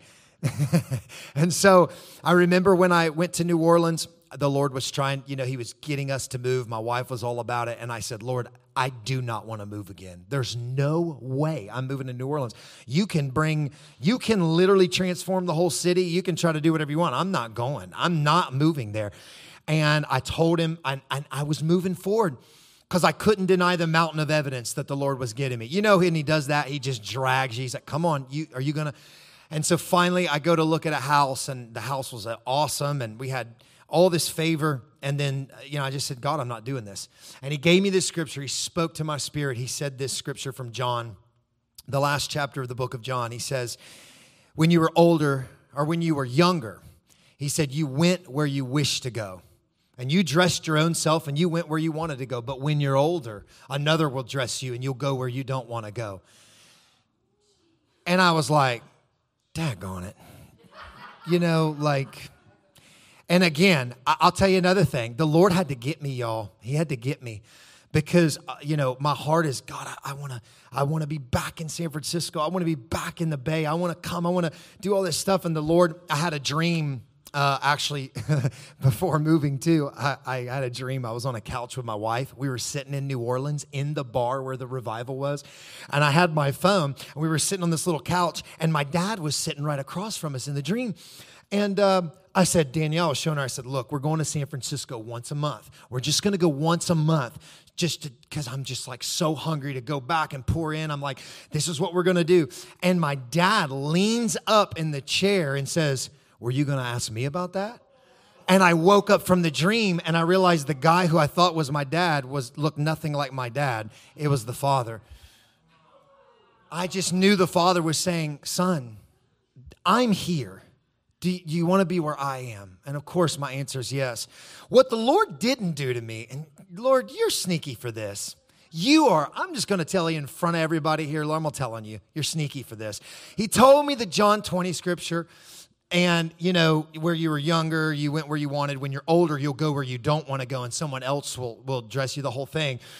But the end of that scripture he left out until after my world started falling apart, even more when we got there. It was like God, COVID hit, and we had to lay down Bourbon Street. And the Lord said, You won't be the one to continue this thing. You built the foundation. You built the altar. Now you have to leave it to another. That was tough because I was like, oh, okay, I'll let it go. He's like, let it go. I'm like, there it is. You know, let it go. It's not I want you to lay this down. Okay, I'm laying it down. Okay, he's like, open it up. And he's prying my fingers open. And I lay it down, and you know, I end up in this church that I never thought I'd be at, and you want to talk about like completely different than anything you could imagine. I mean, it's just a very, very different place. And so it's a wonderful place. It's a great place. But the whole idea was God was leading me into this thing, and just a lot of painful things happened, and God broke me, and just a lot of tears and for me and my wife. But it was also beautiful. God was revealing things in us and doing things in us. I remember at one point I was about to leave I'm just going to get real transparent. So we're pastoring at a mega church that has multiple campuses. The church we're at has about 14,000 people. And so I'm pastoring a campus in New Orleans, but it's a video campus. And so when I tell you this, just know, if you're like, what are you doing there? Ask God. Don't ask me. Because I've already argued this with him for the last year. And this is not, okay, so we're just not even going to go there. You can talk with him about it. I don't even have time to go into all the prophetic, like I knew it was God. But anyway, they called, they said, hey, you know, here's your schedule for 2022. You know, you're going to speak about 5 times this year. And I'm like, wait, I'm going to speak 5 times at the church I'm pastoring at? So you mean I have to, like, we're going to be doing all the pastoral stuff, but I don't actually get to teach? And they go, yeah, that's right. And I go, yeah, that's good. That's actually super funny. So I was like, Danielle and I were like, this goes against everything we believe. This is just not right. This goes against my core belief. This goes against my core belief. I can't do this. God would never do this. God would never take us here. God would never put us in this place. Thank God for spiritual papas. Thank God for spiritual fathers. Again, I can't go into all of it, but I called my spiritual father. I called him. I said, hey, I said, Papa Brad, listen, man. I said, this is the deal. I said, I didn't sign up for this. This ain't right, man. And he said, well, did you sign up to do God's will or your will? I said, God's, but this doesn't sound like God. He said, if you want to do what God wants you to do, I think you're going to have to preach with your life instead of your mouth now. And I was like, I don't want to do that. Every Sunday has felt like I'm bleeding out, you know, because it's like, it's not that like I feel like, you know, I deserve it or I'm better. It's just God has literally said in this season, you know, our pastors right now, when I see our pastors, and Danielle and I, she would tell you this if she were here, like our hearts swell with these people because we have a supernatural love for them. I look at them and I go, I just want to serve you. I want to serve everything that's in your heart. So God has us in this place where, I'll be honest with you, I don't know in my adult life, I'm 35, I've been in ministry since I was 3 weeks saved at 19 years old. I don't know life without ministry.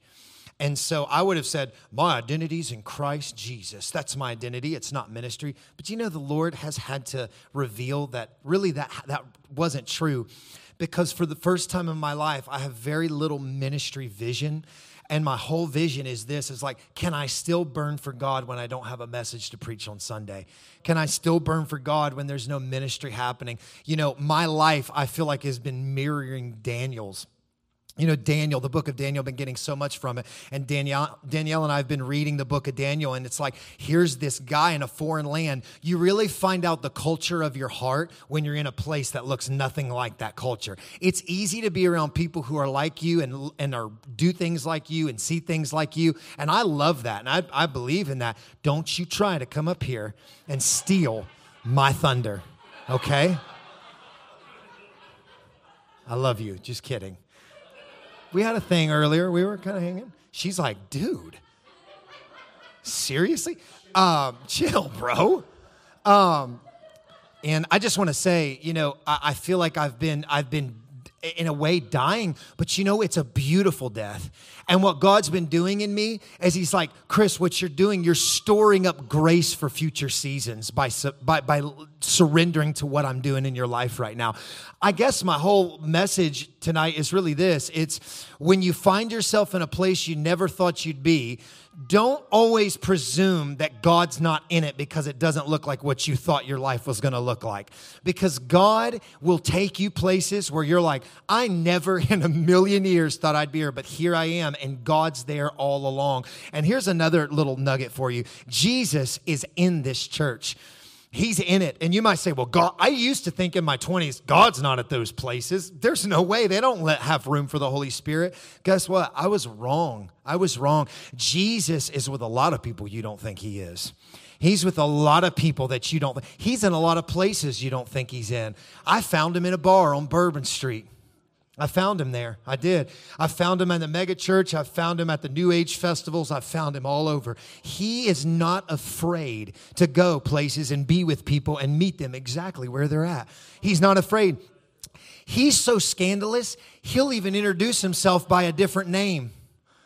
I mean, yeah, he has a name. I don't want you to get theological with me here, but just think about this for proofs if you need the Bible. Jesus, the resurrected Christ, walked with people and never actually told them his name. The men on the road to Emmaus, are you familiar?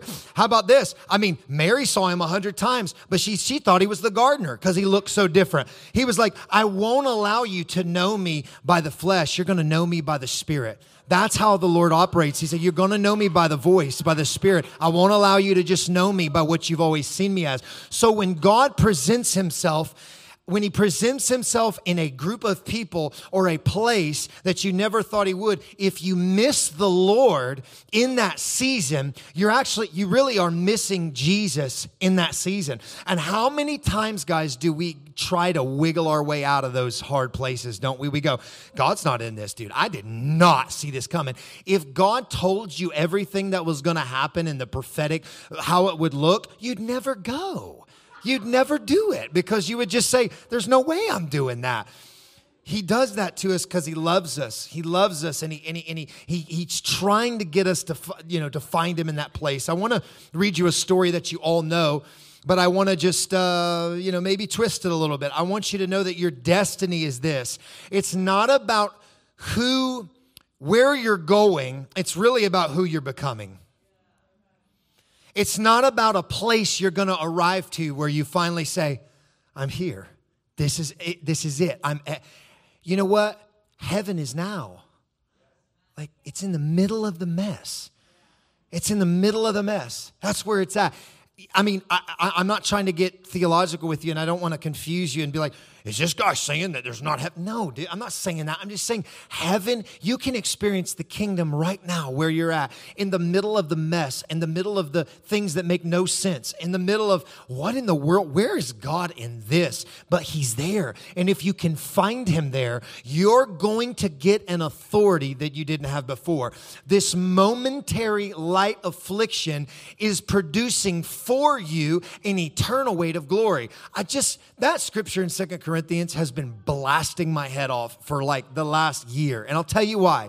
Because we think trials are something that happens to us rather than recognizing that this thing is coming and it's working for us. It's not happening to me. It's happening for me. If you don't see that when you're in the middle of the trial, you're going to get smoked because you're going to think, where's God in this? The goodness of God. I believe God is good. This doesn't seem good, so where's God? Listen, God works all things out for good to those who love him and are called according to his purpose. The truth of the matter is this, guys, is we have to begin to find the Lord in circumstances in life that we've not thought he was in. You know, and I just want to say, the momentary light affliction, how long does it last? Well, it's momentary. How heavy is it? Well, compared with the glory that God's going to bring through it, that's going to rest on your life, it's literally a light affliction. What's it doing? It's producing something for you. What? A glory, but a weighty glory, and a weight of glory that will last how long? for eternity. James says it like this: once you've been approved from the trial, the Lord will give you the crown of life. The very thing you're struggling with, the very thing you're walking through, there is actually authority that's going to be put on your life, not just for you, but it's actually going to be an authority that's on you for others. And this is the beautiful thing that the Lord does. When he walks us through a test, he brings us out on the other side and then gives us a part of himself, his authority, his anointing to us, and we share in it because we've walked through it with him. We've been counted worthy to suffer with Christ, right? Even Jesus learned obedience. How? Through suffering. He learned obedience through suffering. I want to read the Good Samaritan story. I want to offend you if I can before we leave. Jesus replied and said, and this is Luke 10, verse 30. A man was going down from Jerusalem to Jericho, and he encountered robbers. They stripped him, beat him, and went away, leaving him half dead. And by coincidence, a priest was going down on that road. When the priest saw him, he passed by on the other side. Likewise, a Levite also, when he came to the place and saw the man, passed by on the other side. But a Samaritan who was on a journey came upon him, and when he saw him, he felt compassion and came to him and bandaged up his wounds, pouring oil and wine on them, and he put him on his own animal and brought him to the hospital, but he didn't have the right insurance, so they sent him away. Just kidding, making sure you're listening. Brought him to an inn and took care of him. On the next day, he took out 2 denarii and gave them to the innkeeper and said, take care of him, and whatever more you spend when I return, I'll repay you. Jesus said, which of these 3 do you think was a neighbor? And they said, the one who showed compassion. We've all heard the story, but it often escapes us because I've got to modernize it for you. Now listen, sometimes we're so concerned about where we're going that we miss the ministry of Jesus right on our road. I remember going to, when I first started really traveling a lot, I was traveling. See what's happening right now? No way you're getting out of here before 9 o'clock. So, Jesus help me. I don't even want to be here till, I love you. And I love all you. But there's an ice cream store place in San Francisco. Y'all, it's fire. I just want you to know. It's calling my name, Shakunda Base. I feel it.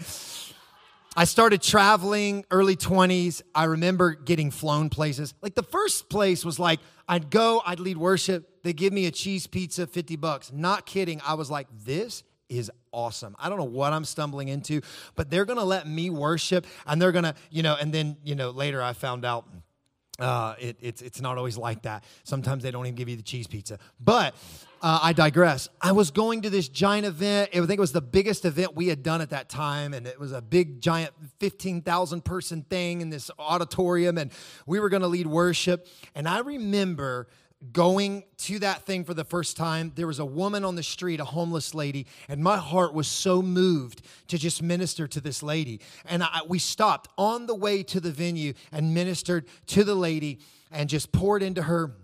And I remember the voice of the Lord coming to me in that time, and it was so impactful. It really set something in my heart for even up until today. And it was this. He said, Chris, what you just did was the most powerful act of ministry you'll do the entire weekend. So I already knew in the Lord's eyes, I had already done the biggest thing I would do that weekend. I got up and led worship for the 15,000 people. I was like, is that it? Because, the things you think are going to fulfill you, can I tell you something? They really will not fulfill you. And if you don't believe that, just ask all the depressed influencers on Instagram. If you think what's going to really fulfill your heart is this thing, ask every celebrity who has all the money and the fame in the world, and they're miserable. Because the truth is, what you think's going to fulfill you will leave you even emptier, because you'll go, oh, I've hit the place, now what?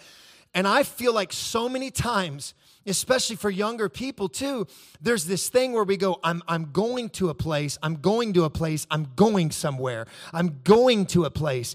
And we're so concerned and consumed with our own destiny, which really becomes an idol, doesn't it? Because the only destiny all of us really have is the destiny to be conformed into the image of the Son. This is the destiny of all humankind, is to be conformed into the image of Jesus. Everything around that is like cool. All right. You did this for God. You did that for God. You know, working for God is like taking the trash out with your 4-year-old. It's like, you want to help daddy take out the trash? Come on. If you took Isabel right now, had her help you take out the trash, she's going to put her hand on the bag and walk the trash bag out. She's not going to help at all. At all. But in her mind, she's like, you're lucky I'm doing this for you right now. You're lucky. You're lucky I'm feeling good tonight. I hope you take your trash out.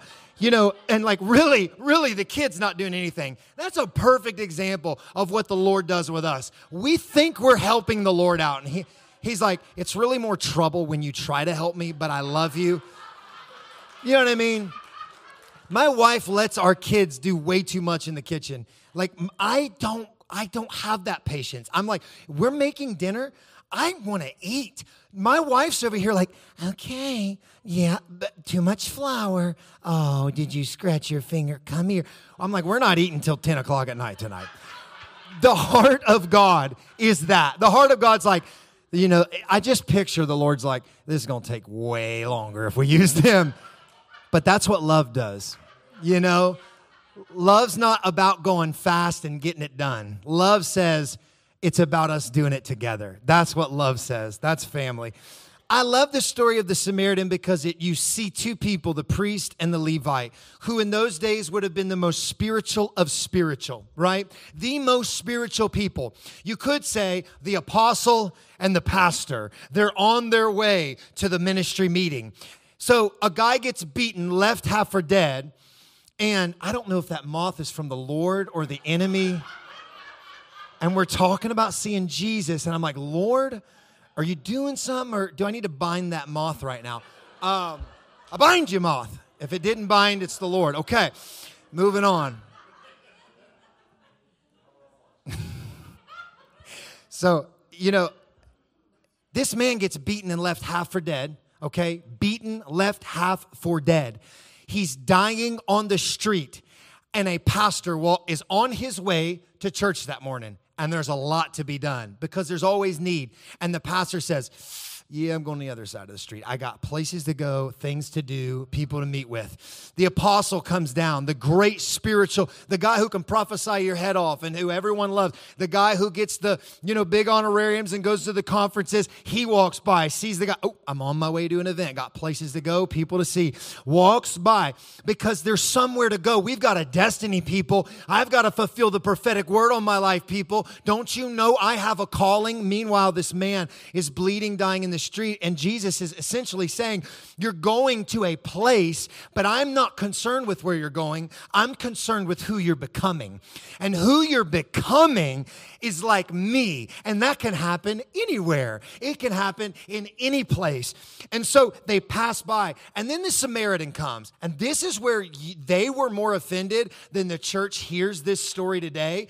Because a Samaritan person carried so much connotation of less than, half-breed, not spiritual. They diluted the true Jewish nature, culture, the whole thing. And if you don't know Israel's history about Judah in the south and the north, and then, the capital of Samaria was in the north and Jerusalem in the south, there were literally decades and decades and decades and decades, generational cultural lines. North Korea, South Korea, even as of recent, of course, Northern Ireland and the Republic of Ireland.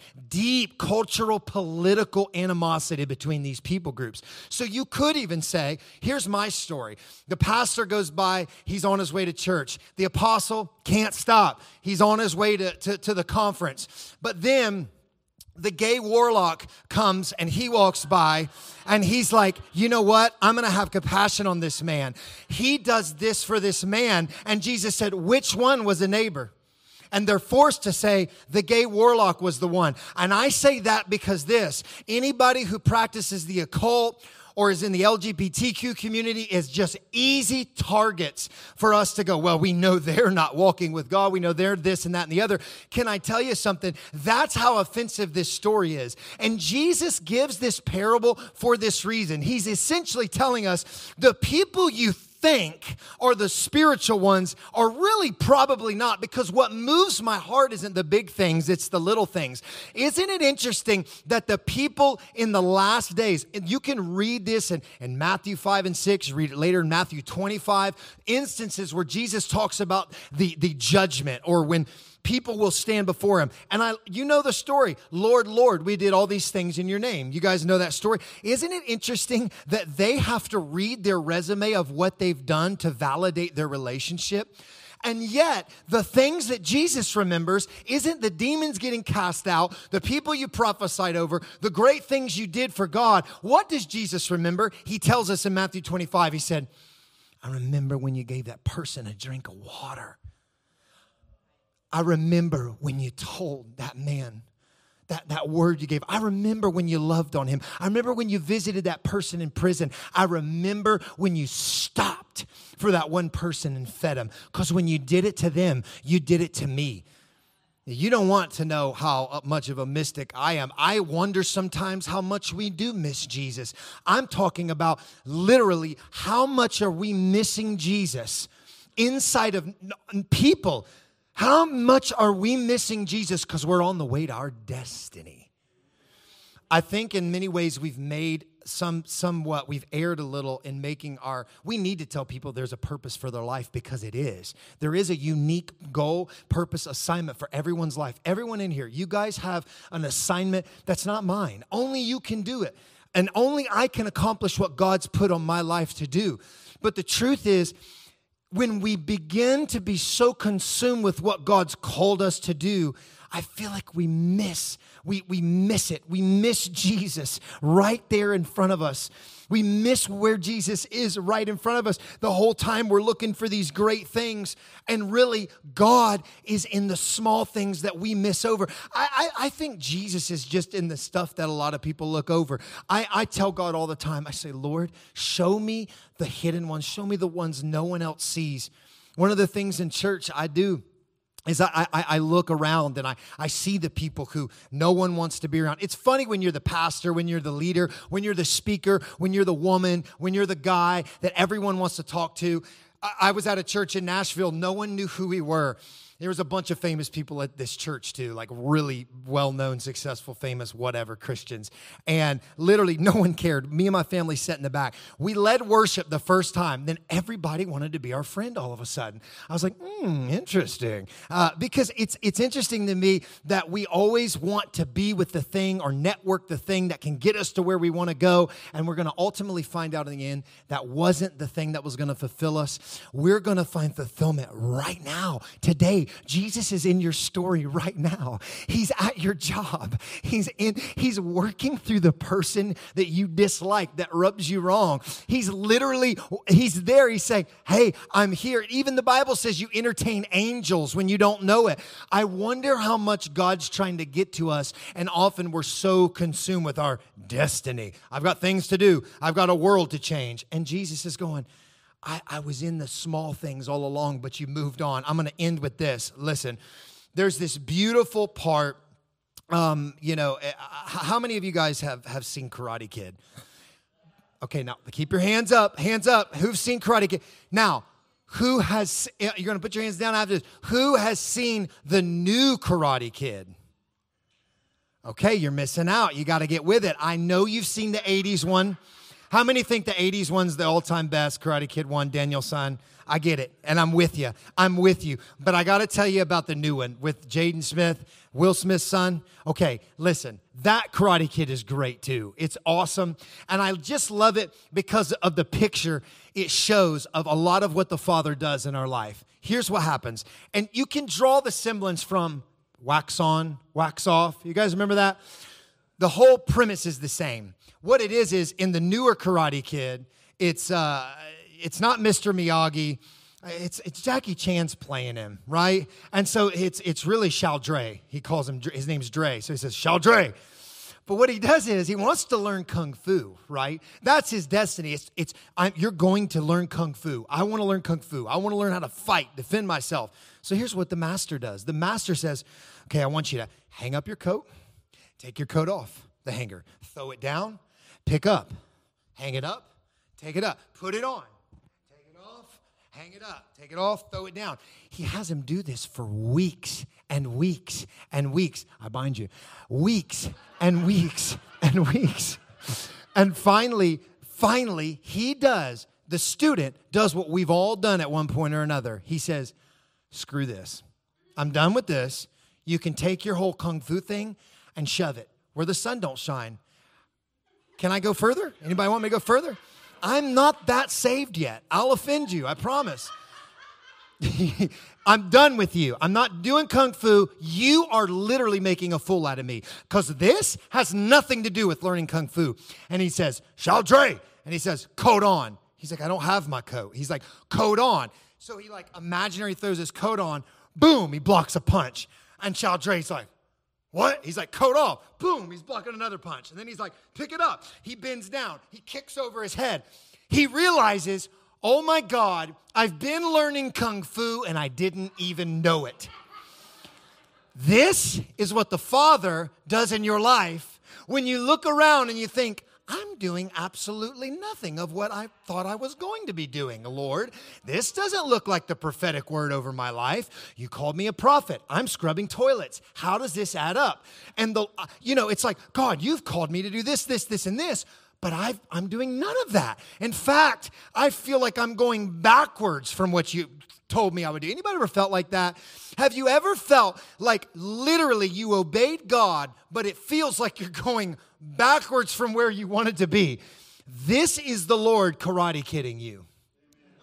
This is the Lord going, you don't think you're learning what you need to learn to be who I'm calling you to become, but I'm telling you, and I promise you, if you'll trust me right now, I am giving you all the tools you need to be the person you need to be of where I'm calling you to be and who I'm calling you to become.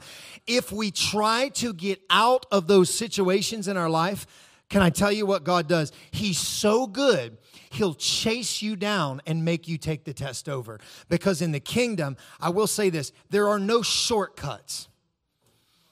I had a woman one time at Morning Star tell me that. That was crazy. I was single at the time. She was coming after me. She's coming after me. She said she'd come up to me at this conference, and she'd say, if you'll go down, I need to speak with you. You've got to come down to the lake down here, and I'm going to pray over you, and you're going to skip levels. I'm like, lady, I'm going to bind you in a minute. Jezebel, shakabase. No, but the whole idea, she said, you're going to skip levels. If anybody ever tells you you're going to skip levels, run, okay? Run far away.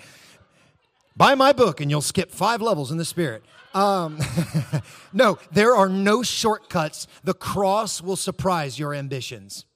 It will. And when it does, and if you can see God in it, you'll stay and you'll say, I'm not taking this test over again. Anybody feel me? I am not doing this over again. Let me tell you something. I have wiggled my way out. I asked Brent earlier, I said, you ever wiggled your way out of something the Lord was trying to do? He goes, I don't know, probably at some point. Yeah, right, at some point I have. Because I know for me, I can name it. And what's funnier is I've seen it in people I've discipled and raised up, sons and daughters, different people. Me and Danielle have discipled and so forth. And I've watched them go through a thing, and I go, if you get out of this, if you wiggle your way out of this, I promise you're going to take the test again. Me and my wife have done it. We have done it. I could tell stories all night about how we were like, oh my God, things are falling apart. This is not right. There's no way God has brought me to this place. Something's wrong. You get weird. I got to get out of here. And if you start taking your life into your own hands and think you know how to lead your life, God will actually, in His mercy, let you do what you want to do. But because His love is so strong and fierce, His love will chase you down and say, I'm going to make you retake the test in a whole different way. Anybody ever been through this? I'm telling you, man, it's real. But what's beautiful is if you can stick it out and say, no, I know God's led me in. I love how we're so sure when God leads us somewhere that we're like, I have 5,000 prophetic words, and then this happened, and then this happened, and then that happened, and then I got a prophetic word, and then that happened, and then I saw this billboard. Oh my God, you won't believe what it said. And then this happened, and then I was watching a show, and then my mom called. And you're like, I get it. You have enough prophetic evidence to literally do this thing. I get it. But what we fail to realize most often is we think the prophetic was something to excite us into this new thing rather than being the actual anchor. So when the fit hits the shan, you know I'm staying right where I'm going to be because I need that word not to excite me. I need that word so I can have sanity right now. Like, I know God led me in. I know God led me. I found a way to cuss in church. Now, I've realized this. You notice this? I did this earlier, and I didn't do it. You did. I made you do it in church. So you'll have to take that up with the Lord. But anyway, the prophetic on my life, it has become a whole different thing. Because you know what? God hasn't said anything to me. I wish he would. I wish the heck he would. Literally, like a month ago, I was like, I can't do this anymore. I cannot do that. I remember I walked off stage. Jesus, please, no one from the church see this live stream. I walked off stage because I just feel like I'm home, Brent. Is that okay? I'm just going to be real. He's like, yeah, you're going to need to come home after this because you're done. I walked in the back. You got a job? Brent, I walked in the back and I said, Lord, how much longer? It was really just the season. Have you ever done that with the Lord? You go, how much longer do I have to be in the season? And I heard the Lord immediately speak, resounding in my spirit.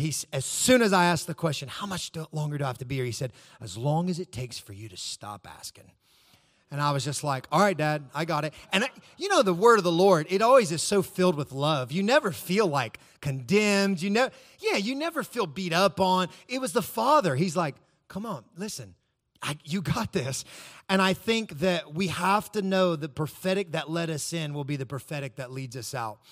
And so often I see this thing happen where God called me to this church, Pastor. I just want you to know. I have 5,000 prophetic words, and I just want you to know this, this, and this. And he'll make you listen to every one of them too, won't he? And they're going to tell you every word. But then when you do something they don't like and they feel uncomfortable or there's a disagreement or something's different, it's, well, I really believe our time here is done. It's like, do you now? So what'd the Lord say about that? Well, the Lord wouldn't want me to be uncomfortable now, would he? And the truth is, guys, is that I think a lot of us miss out on the beauty, the glory, the humility, to be able to walk in an authority and a humility. But that's a big one. That's a big one, because one of the things me and Danielle always say is, we look at each other and go, we are not going to be those old, bitter Christians. I refuse to be the 60, 70, 80-year-old Christian that's, well, I've been kicked out of every church I ever went to. They can't handle me. I'm too prophetic. Nobody, you are too rebellious. And because you won't submit to a man who you can see, you daggone sure ain't submitting to God who you can't see. And the Bible's clear about that in 1 John. And I would just put it to you like this, is I want you to know wherever you are right now, God can use it. God can use it. This is not to say that, God won't get you out of crazy situations and deliver you out of it. But my prayer lately has been less, God, get me out of this, and let your will be done. And you know what that says? As long as it takes. I'm not getting out of this as long as it takes. Because what you're going to produce in me, it won't be earned any other way. Because when real spiritual authority walks in a room, it doesn't need a title. It doesn't need a book. It doesn't need your name on a screen. It doesn't need any of that. When real spiritual authority walks in, you feel it. I felt real spiritual authority off you when you spoke, because you carry it. And what happened in that exchange, what you did, you participated with Jesus in his likeness. When you did that, Jesus actually gave you a part of his heart. So, and guess what? You'll never lose it. It's eternal, it's weighty, and it sits on your life forever because of one decision. So now you get to share in his authority because you shared in his suffering. Right? Who's ready for ice cream? You know what I mean? Right? God is good. I'm so thankful for you guys, man. I do feel like this is just like, man, if I could have a family like you and Susanna have built here, and the beautiful people here and the elders and all of you guys, man, I'd be a happy man. This is beautiful, and I'm so thankful, you guys. I just wanted to encourage you tonight. As far as the sound man, come join us. Be family. It's a family thing as far as I'm concerned. If you don't come because you're event fatigued, then you're coming you're not coming for the right reasons, because I'm event fatigued too. But I want you to know that God really is doing this. This is not contrived by human will or effort. The Lord is really doing this. And so I'm going to be a part of what God's doing in the city that I love the most. So I would just tell you, please consider, joining with us. Come out with me. I'd love to see you guys' faces. Come prophesy, love on people, worship Jesus, eat good food. I want to invite people into God's living room. That's what I want to do. We have church every Sunday, every week, whatever. I want to take the church outside and say, hey, this is the Father's living room. Come on in. Like, you can hang out, you can eat, there's art, there's people there, you can get prayer, there's worship. His presence is here. That's what I long to do. So, guys, I love you. Thank you. Ice cream for... All right. That's awesome. Thank you. So good. So good. So this is where we ask how many of you want to suffer for Jesus, right? Is that what we're praying for tonight? Yeah, isn't that what we're saying?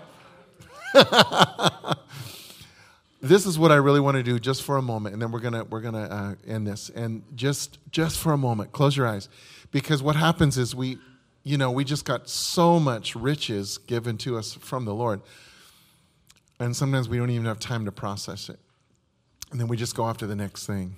And so, what I heard tonight, Father, again, was your invitation for us to share life with you, not to be on our own journey. That's really what I heard, and to trust you once again. And so whatever that means and looks like for you, would you just have that little brief, in this moment, conversation with the Father about your desire to walk with him and do life with him any way that he knows is best for you?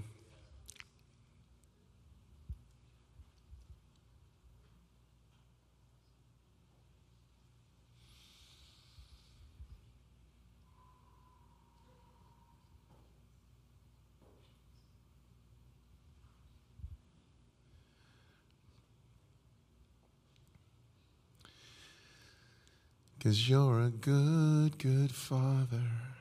It's who you are. It's who you are. It's who you are. And I am loved by you. It's who I am. It's who I am. It's who I am. You're a good, good Father. It's who you are. It's who you are. It's who you are. And I'm loved by you. It's who I am. It's who I am. It's who I am. So, Father, we just wanted to end by agreeing with your heart. There's a lot of things we think we know, a lot of decisions we make on our own independently, even when we're not even certain we're doing it, but we are.